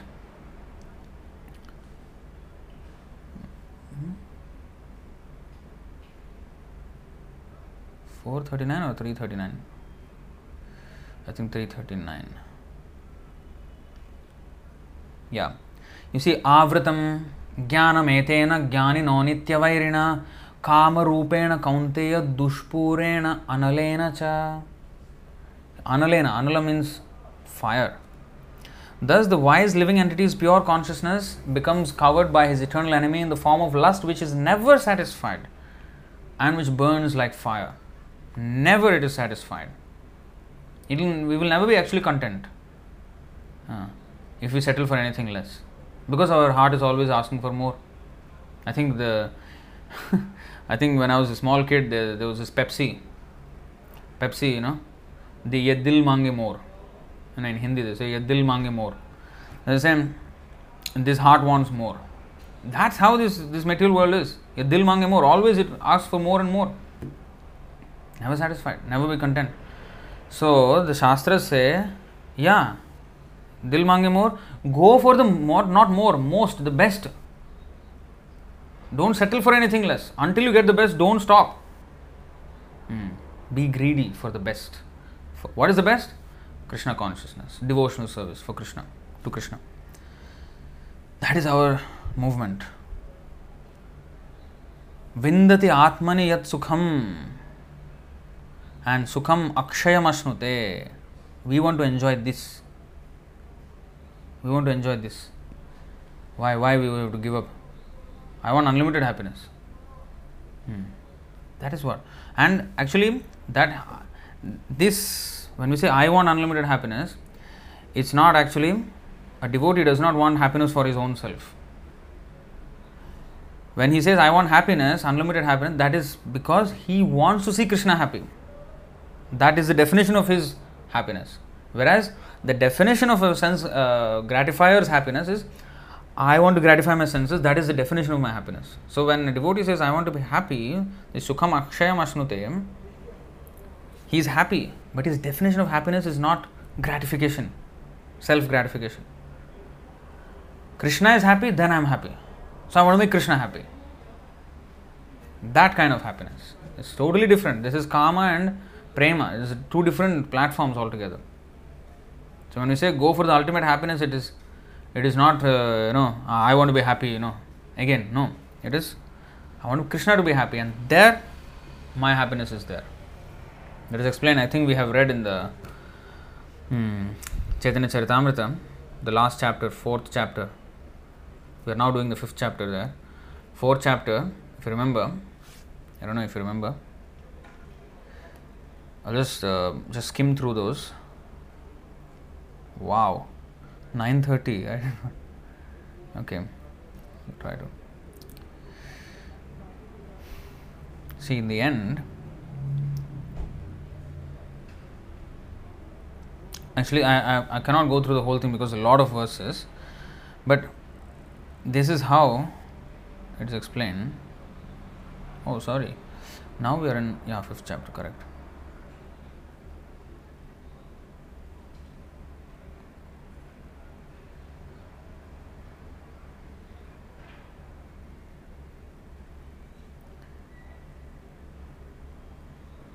Yeah, actually it's after this.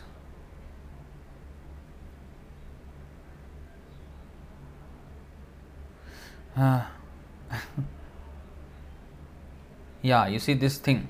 The love of the gopis is called Rudha Bhava. It is pure and spotless. It is not at any time lust. Why? Here, of course, that famous verse.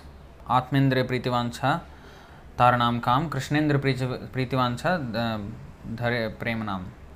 So the desire to gratify one's own senses is kama, but the desire to please the senses of Lord Krishna is prema, love. Now, the Radharani's happiness, the gopis' happiness, it is said Krishna came to actually taste Radharani's happiness, because he found that Radharani is enjoying more than he himself. You see? So, he is wondering, how is this even possible? That somebody can be more happy than me. So that means in the platform of devotional service, one can get more happiness. So I want to taste that. I want to taste what Radharani is tasting. So, why is Radharani more happy? Because she is seeing Krishna happy, and that is what making her happy. The gopis are also like that. Any devotee is like that. The happiness of the devotee is in the happiness of the Lord. The happiness of the beloved. This whole thing is mentioned here. You can go and read on your own. Adilila, 4th chapter, verses 162 all the way until you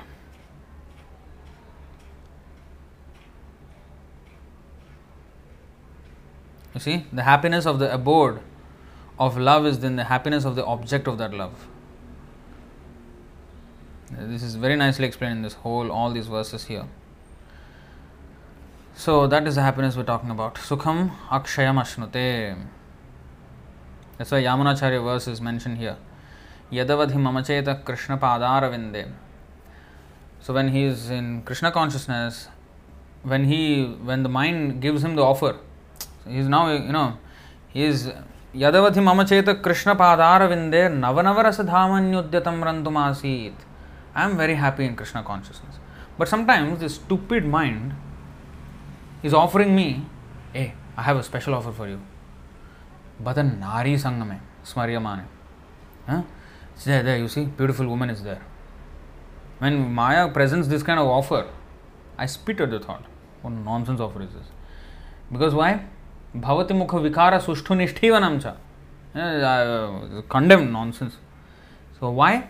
Because Navanavarasa dhamanyudyatam rantum asit. Completely happy in Krishna consciousness. This is insignificant. For the devotee, even Brahmananda, the happiness of liberation multiplied by 100 trillion times is lesser than a drop of the ocean of the happiness that he is enjoying. What to speak of anything less?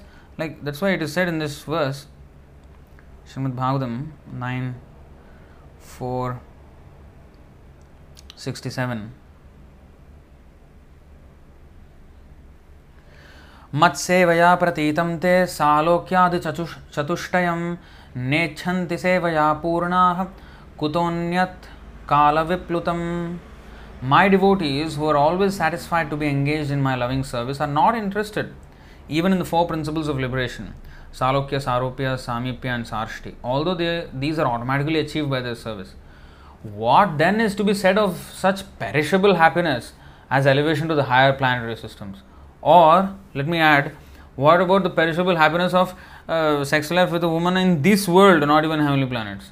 I mean, insignificant. That's why Yamunacharya spits at that very thought. When the Maya offers, when the mind gives an offer, hey, I have a special offer, see, and spit at the thought. What kind of offer is this? My offer is, I have already enjoying a much better offer. Chaitanya Mahaprabhu has given, Kevala Ananda Kanda, with such a small price, I am getting unlimited happiness. What kind of nonsense? With so much struggle, you are getting little happiness. Actually, that's a fact.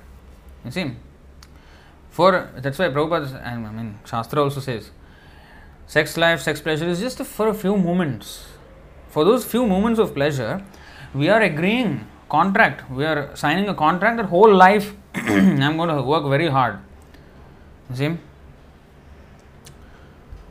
For little pleasure, whereas here, little bit tapasya, we are getting unlimited pleasure. Kevalananda. Which one you want? Now choose. 2, 1, 2. First of all, let's look at the next one. 2, 1, 3. Nidraya hriyate naktam vyavayena chavavayah divachartheha yarajan kutumba bharanena va. The lifetime of such an envious householder is passed at night either in sleeping or in sex indulgence, and in the daytime either in making money or maintaining family members. And whole life is spent like this. Whole life. That's why it is said, sometimes this Bhagavatam is very explicit.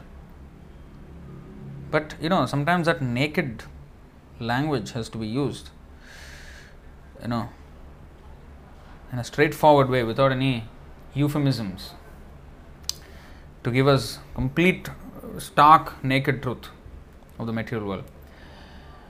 Yanmaithunadi grihamedhi sukham hi tuchham kanduyanena karayor iva dukkha dukkham tripyanti neha kripana bahu dukkha bhaja kandoti vanmanasijam vishaheta dhiraham. You see, bahu dukkha bhaja, dukkha dukkham, how many times dukkham is used here? Sukham hi tuchham, insignificant happiness. Sukham is used once. But what kind of sukham? Hi tuchham. Tuchham means insignificant, very condemned. But here, dukkha dukkham, bahu dukkha bhaja. You see, tripyanti neha. Never satisfied. The kind of words I use are amazing. Sex life is compared to the rubbing of two hands to relieve an itch. It's exactly like that. Grihamedhis, so-called grihasthas who have no spiritual knowledge, think that this itching is the greatest platform of happiness. Khujli. In Hindi we say khujli. When there is khujli, itching sensation, then they think that this itching is the greatest platform of happiness. Although actually it is a source of distress. Dukkha yonaya in 522. The Kripanas, the fools who are just the opposite of Brahmanas, are not satisfied by repeated sensuous enjoyment. Those who are dhira, however, who are sober and who tolerate this itching, are not subjected to the sufferings of fools and rascals. The words are very like hard hitting. But that's exactly what is necessary. When we have a cancer, it has to be operated, and operation is not coating, sugar coating, cut. Operation means cut. Cut open the body and then take out something, part of our body is cut. That is necessary to cure us. So these words, they cut that strong attachment we have. So that is necessary. So sometimes this language is unpleasant, but what to do? The knife of the doctor is also not pleasant. When you have to go for an operation, who likes to be under the knife? Nobody. Right? But sometimes it is necessary when there is, disease or something. So similarly, this knife of unpleasant language is necessary to remove the nonsense. Kamam hridrogam. We have a heart disease. Hridrogam means the disease of the heart. What is that? Kamam. Lust. And to remove that lust, the cancer of that lust, sometimes this operation is necessary. Operation, what is operation? These harsh words.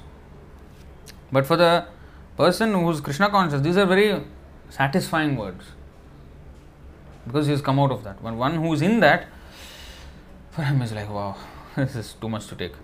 But it is necessary. Still we have to take it. We have to take it. It is for our own good. Yeah? So in this way, these are explained.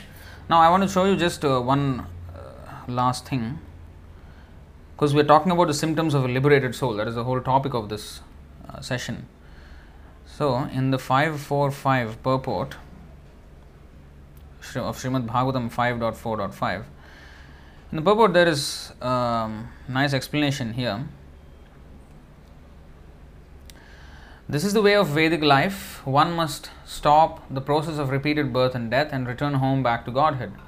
The words Tan Mahimanam Avapa are significant in this regard. So in this verse, if you see the Sanskrit, there is this 3 words.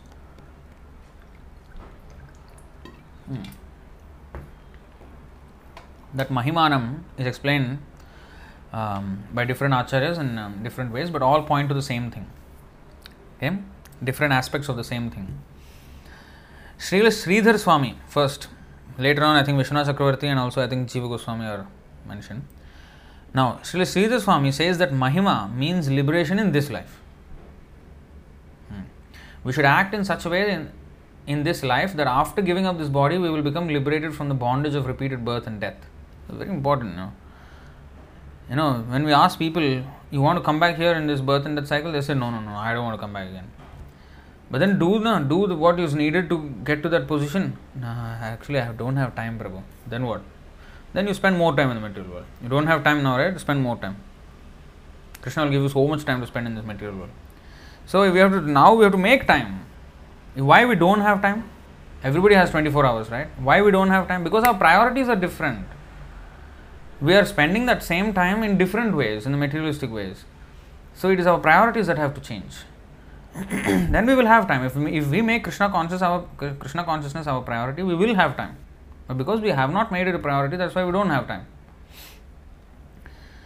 So here it is said, we should act in such a way in this life that after giving up this body, we will become liberated. That means if you want to become liberated, we have to act in this life now, in such a way. This is called Jivan Mukti. This is called Jivan Mukti. That means even while living, we are liberated. And we are making sure that after this death, there is no more. That means our lifestyle, there is a lifestyle that we have to live, which will enable that. Now, Srila Veeraraghavacharya states that in the Chandogya Upanishad, there are 8 symptoms of a Jivan Mukta. A person, actually Veeraraghavacharya is from the Sri Sampradaya.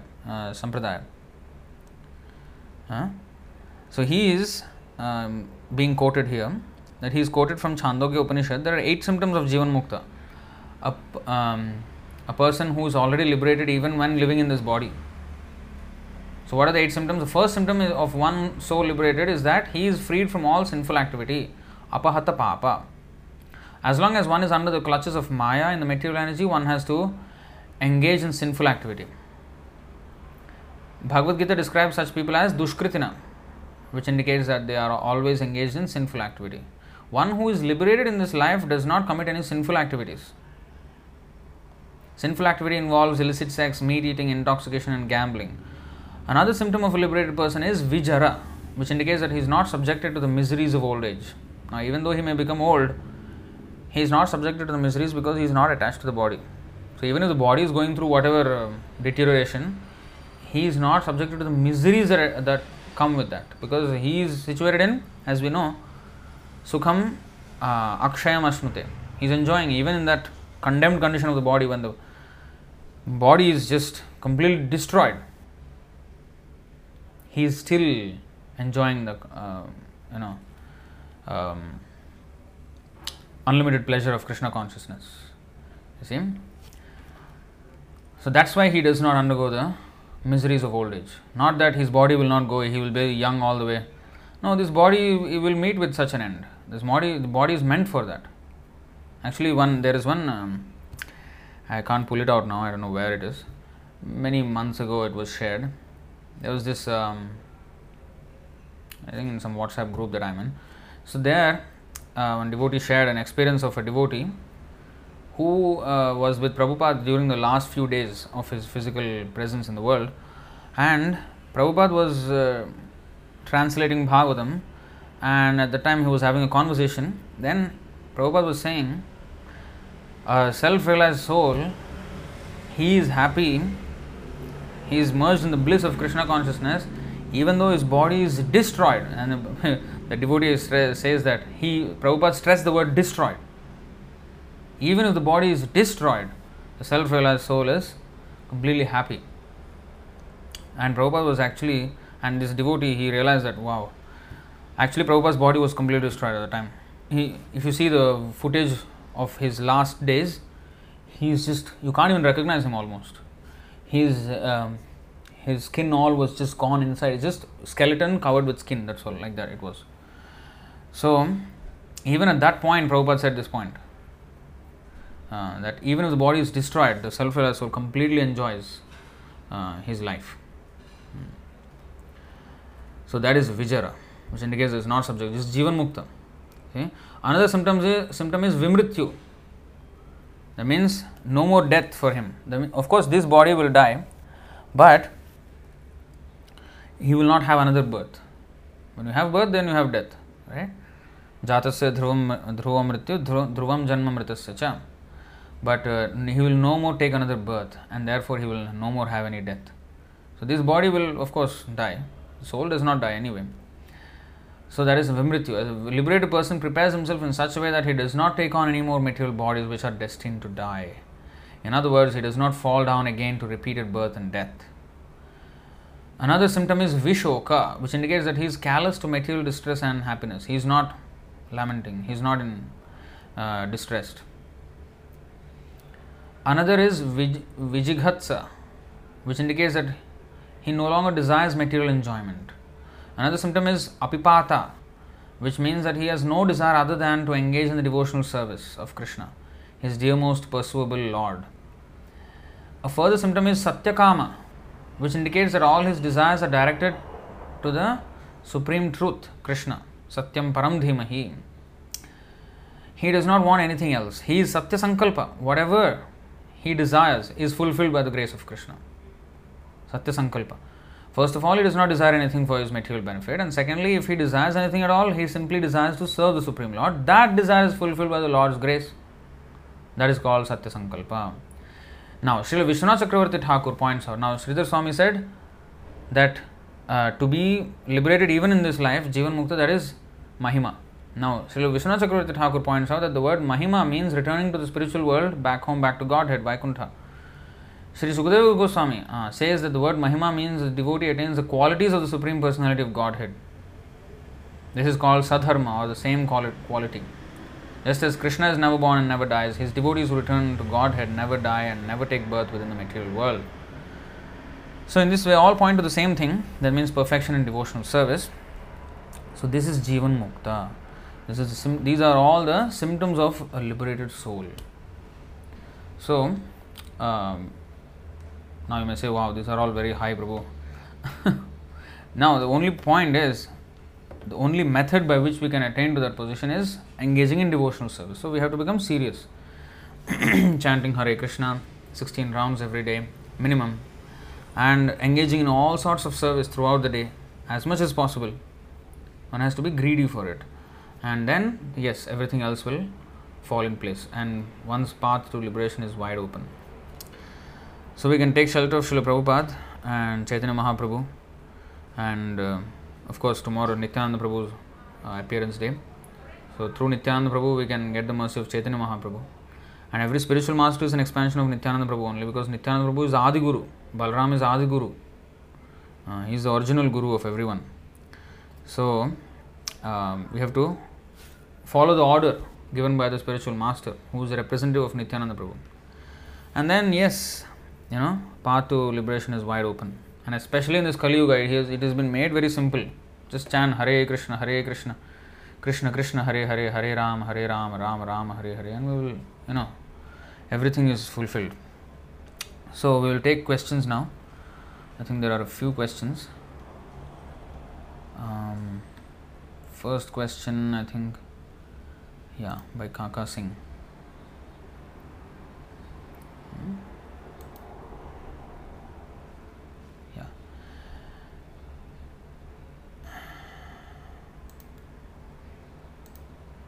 So, she's saying, one second, just give me a moment here. You mean he's happy no matter what happens in this material world? He's happy with no reason that has got to do with this material world?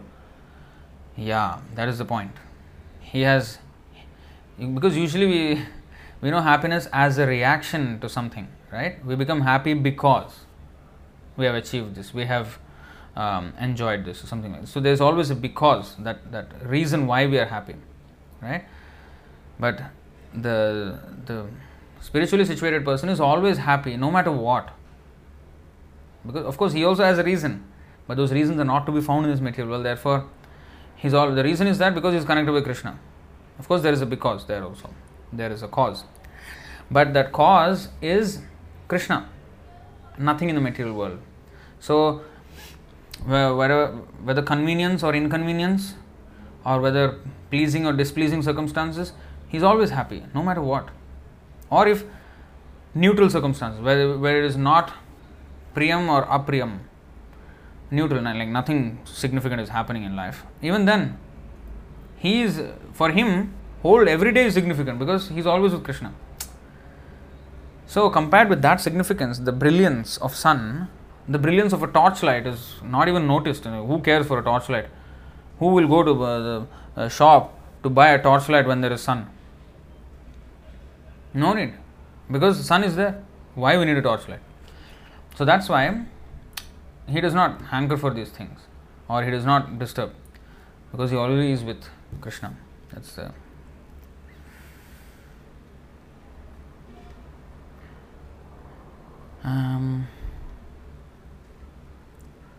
Vanajakshi Mataji is saying, so Brahmavit and Tattvavit are synonyms. Yeah, and also Vedavit. Vedavit also is there. Anyway, my name is Tattvavit Das. Tattvavit Das. So, I'm not Tattvavit. Servant of Tattvavit, yeah. Maybe servant of servant. Aspiring servant, that you can say.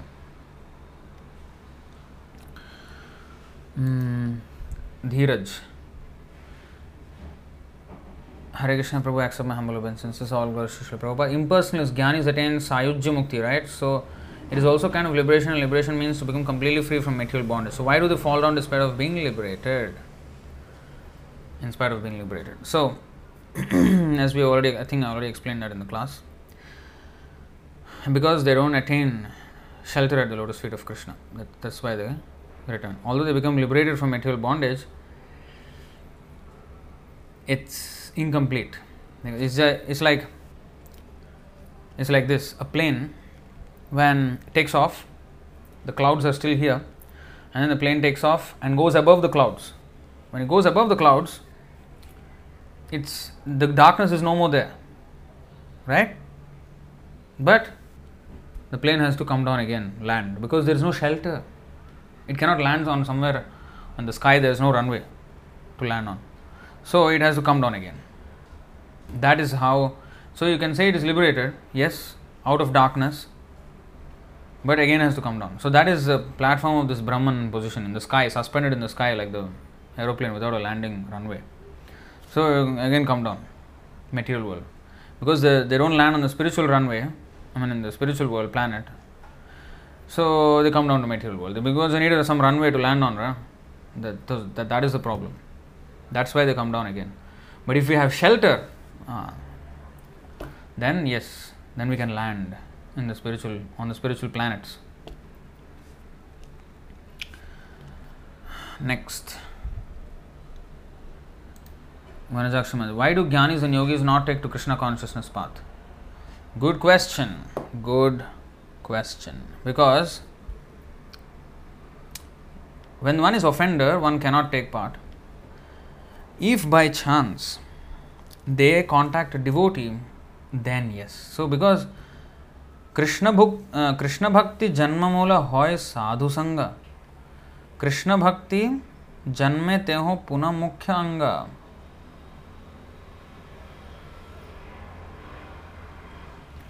The root cause of devotional service to Lord Krishna is association with advanced devotees. So if a yogi, if a jnani meet a pure devotee, and if they surrender to such a pure devotee, then yes, they can.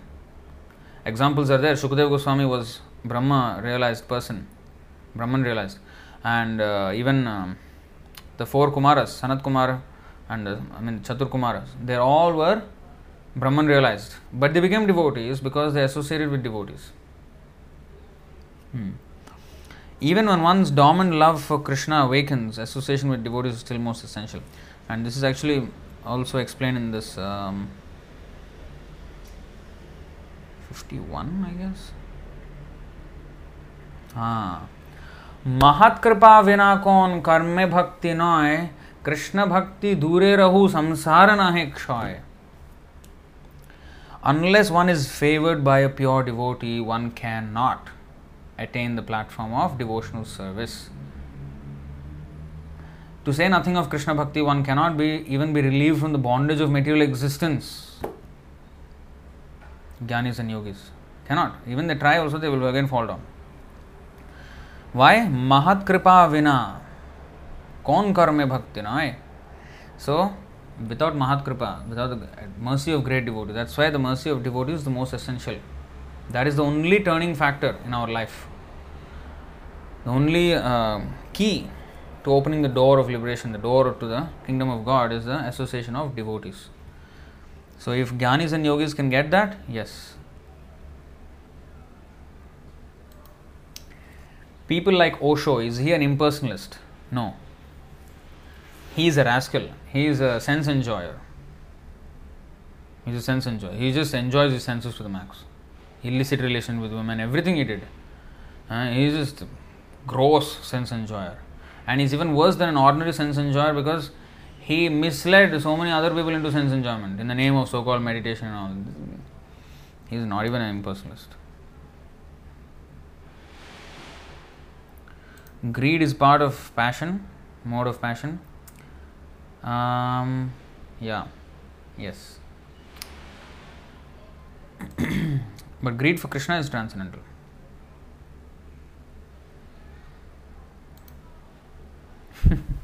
Pavitra Mataji is saying, Hare Krishna Prabhu, please accept my humble obeisance, all glories to Prabhupada. A daily dose of such class Krishna Katha keeps the unwanted creepers away. True. Actually, we need to hear every day to keep ourselves always reminded. Because just imagine, we are only 2 hours into this class. Only.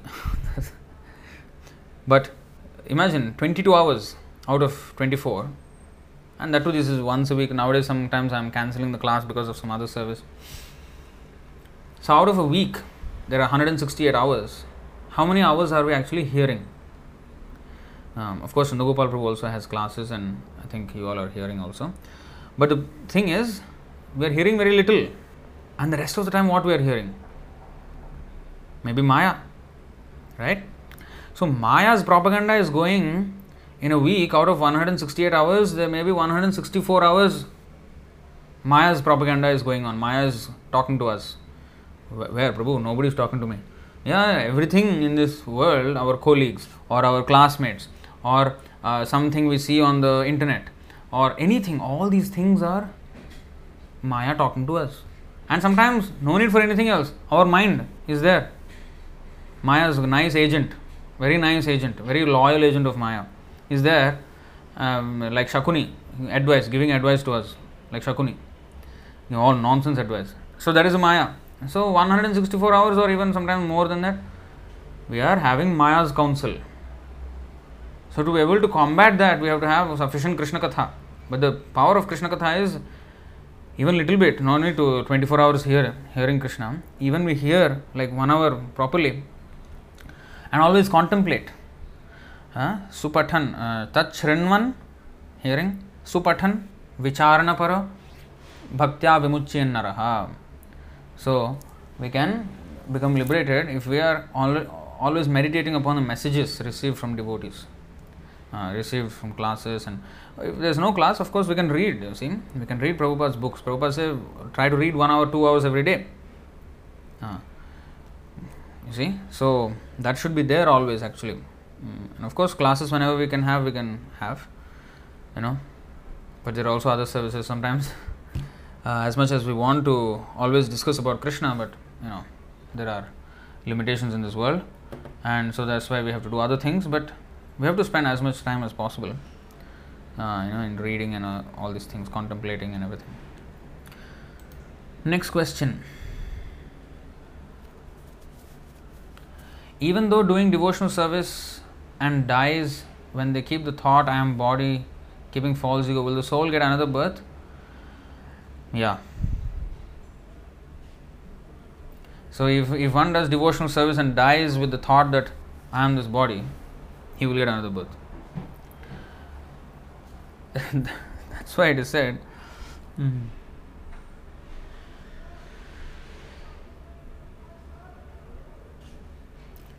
It is said in the 6th chapter of Bhagavad Gita.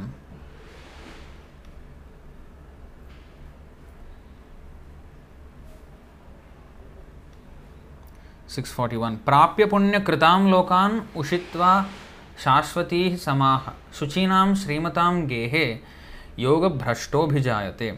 The unsuccessful yogi, what does this unsuccessful yogi means? It means he was a yogi in the previous life, but he could not come to the platform of success.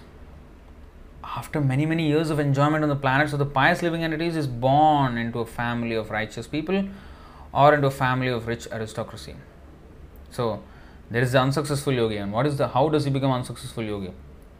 Because he has not completed, he has not become the sthira buddhi, the shuddha. It has not become pure. The intelligence is not purified completely yet. So until it is 100% purified, we are not admitted into the spiritual world. Because there is no place for people with contaminated intelligence in the spiritual world. So we have to become completely pure. So sometimes Krishna also helps, in giving some tests and then making the devotee strong. So yeah, we have to become perfect. But of course there is the other verse where it is said that even if one does not remember Krishna, Krishna will incarnate in his mind and take him back to Godhead. That is also there, but that is only for the devotee who has completely engaged his whole life in Krishna consciousness, and for some reason he cannot remember Krishna at the time of death, maybe coma or whatever. And Krishna will personally remember him. Even if he doesn't remember Krishna, Krishna will remember him. But for Krishna to remember us, what kind of service we should have done all our life? Right? For Krishna to notice us and actually take us. So,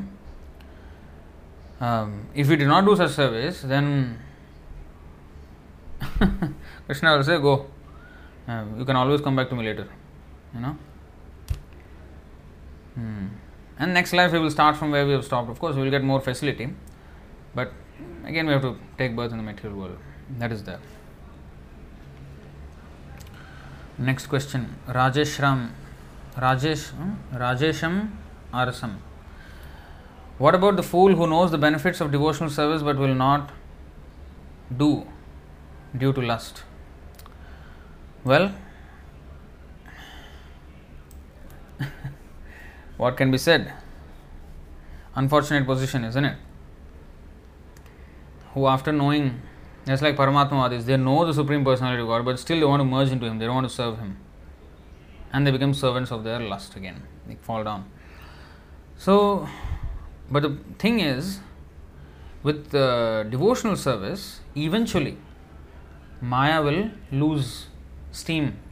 If we engage more and more in devotional, that's why we have to keep an association of devotees. Alone, the mind will go to lust only. As Bhaktisiddhanta Saraswati Thakur said, Nirjan Bhajan, devotional service without association of devotees, we will always end up in what? And thinking about wine and women. This is what will happen. So, we have to always be in the association. And the association means engaging in service and always actively involved. Not just passively I read and then do nothing. If we do nothing, then what? The mind, if we don't have engagement for the senses, sufficient engagement in Krishna consciousness, the mind, we are active. We are not stones. We have to engage in something. Then our engagement will be in the wrong things. So we have to have engagement. So we have to be engaged in Krishna consciousness. We have to engage in service. When we are engaged and always in that, then yes. If we just sit and do nothing, the mind will go to all wrong things. You see? That's why we have to engage in association of devotees. Is so important, therefore. So important. That's why we are offering these classes, because not everybody, especially because of COVID, and also even otherwise, the people are scattered all over the world in different places. I think Rajesham also, I think in somewhere in the Middle East he is there. So, everybody is scattered everywhere, right? So this is one platform. It's not complete. It's not the same as living in a temple with devotees, because here is only like 1-2 hours and then gone for like few days. So, but at least something better than nothing, right? And then of course there are nowadays with internet we can do services which can even on internet we can do. So if we associate with devotees, then they will give some service, and then in this way we can engage our mind. Our mind has to be engaged positively. If a mischievous child is there, he's doing all kind of mischief, and you ask, hey, shut up, sit down.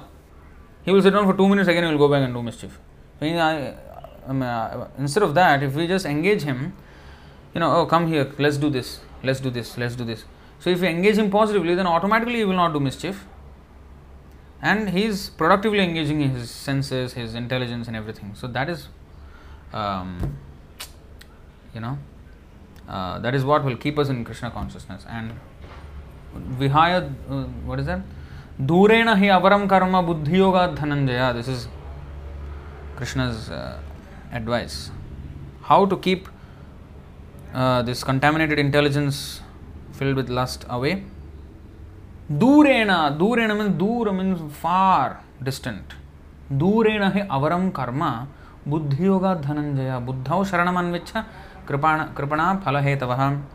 O Dhananjaya, keep all abominable activities far distant by devotional service. Because when you are Krishna Surya Sama, Maya Andhaka, Jahan Krishna, Tahan Nahi Maya Radhikar. If you are in the bright sunlight of Krishna consciousness, then there is no darkness. So by being in devotional service, all abominable activities will be far distant, because there is no chance of doing them, because we are completely involved here. So like that we have to completely be involved.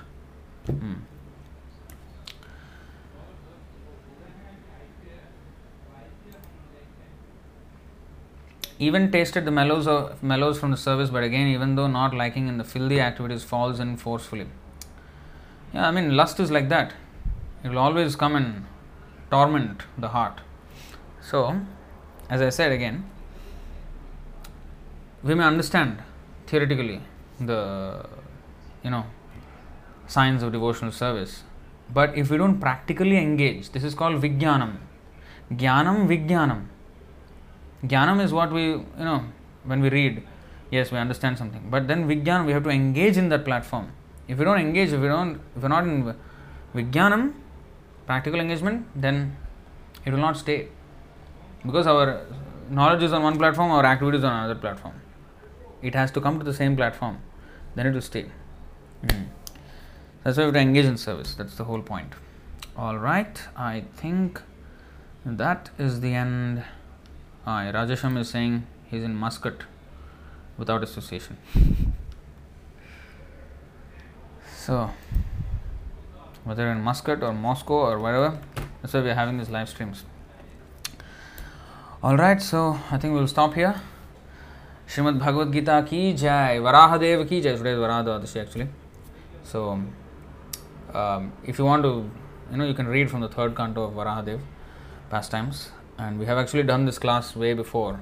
Narasimha Leela, we did 5-part series, and I think the first 2 parts are about Varaha Leela only. So you can go and watch that if you want. And tomorrow is Nityananda Trayodasi, another very auspicious day. I don't think I can do a class because I have other services actually. So we'll hopefully meet on Saturday again. Last Saturday supposed to have a class, but again missed out because of other services. We'll see. I really want to have it also. Thank you. Thank you very much. Srila Prabhupada ki jai, Ananta Koti Vaishnava Vrind ki jai, Nitai Gaur Premanande, Hari Hari Bol, Hare Krishna.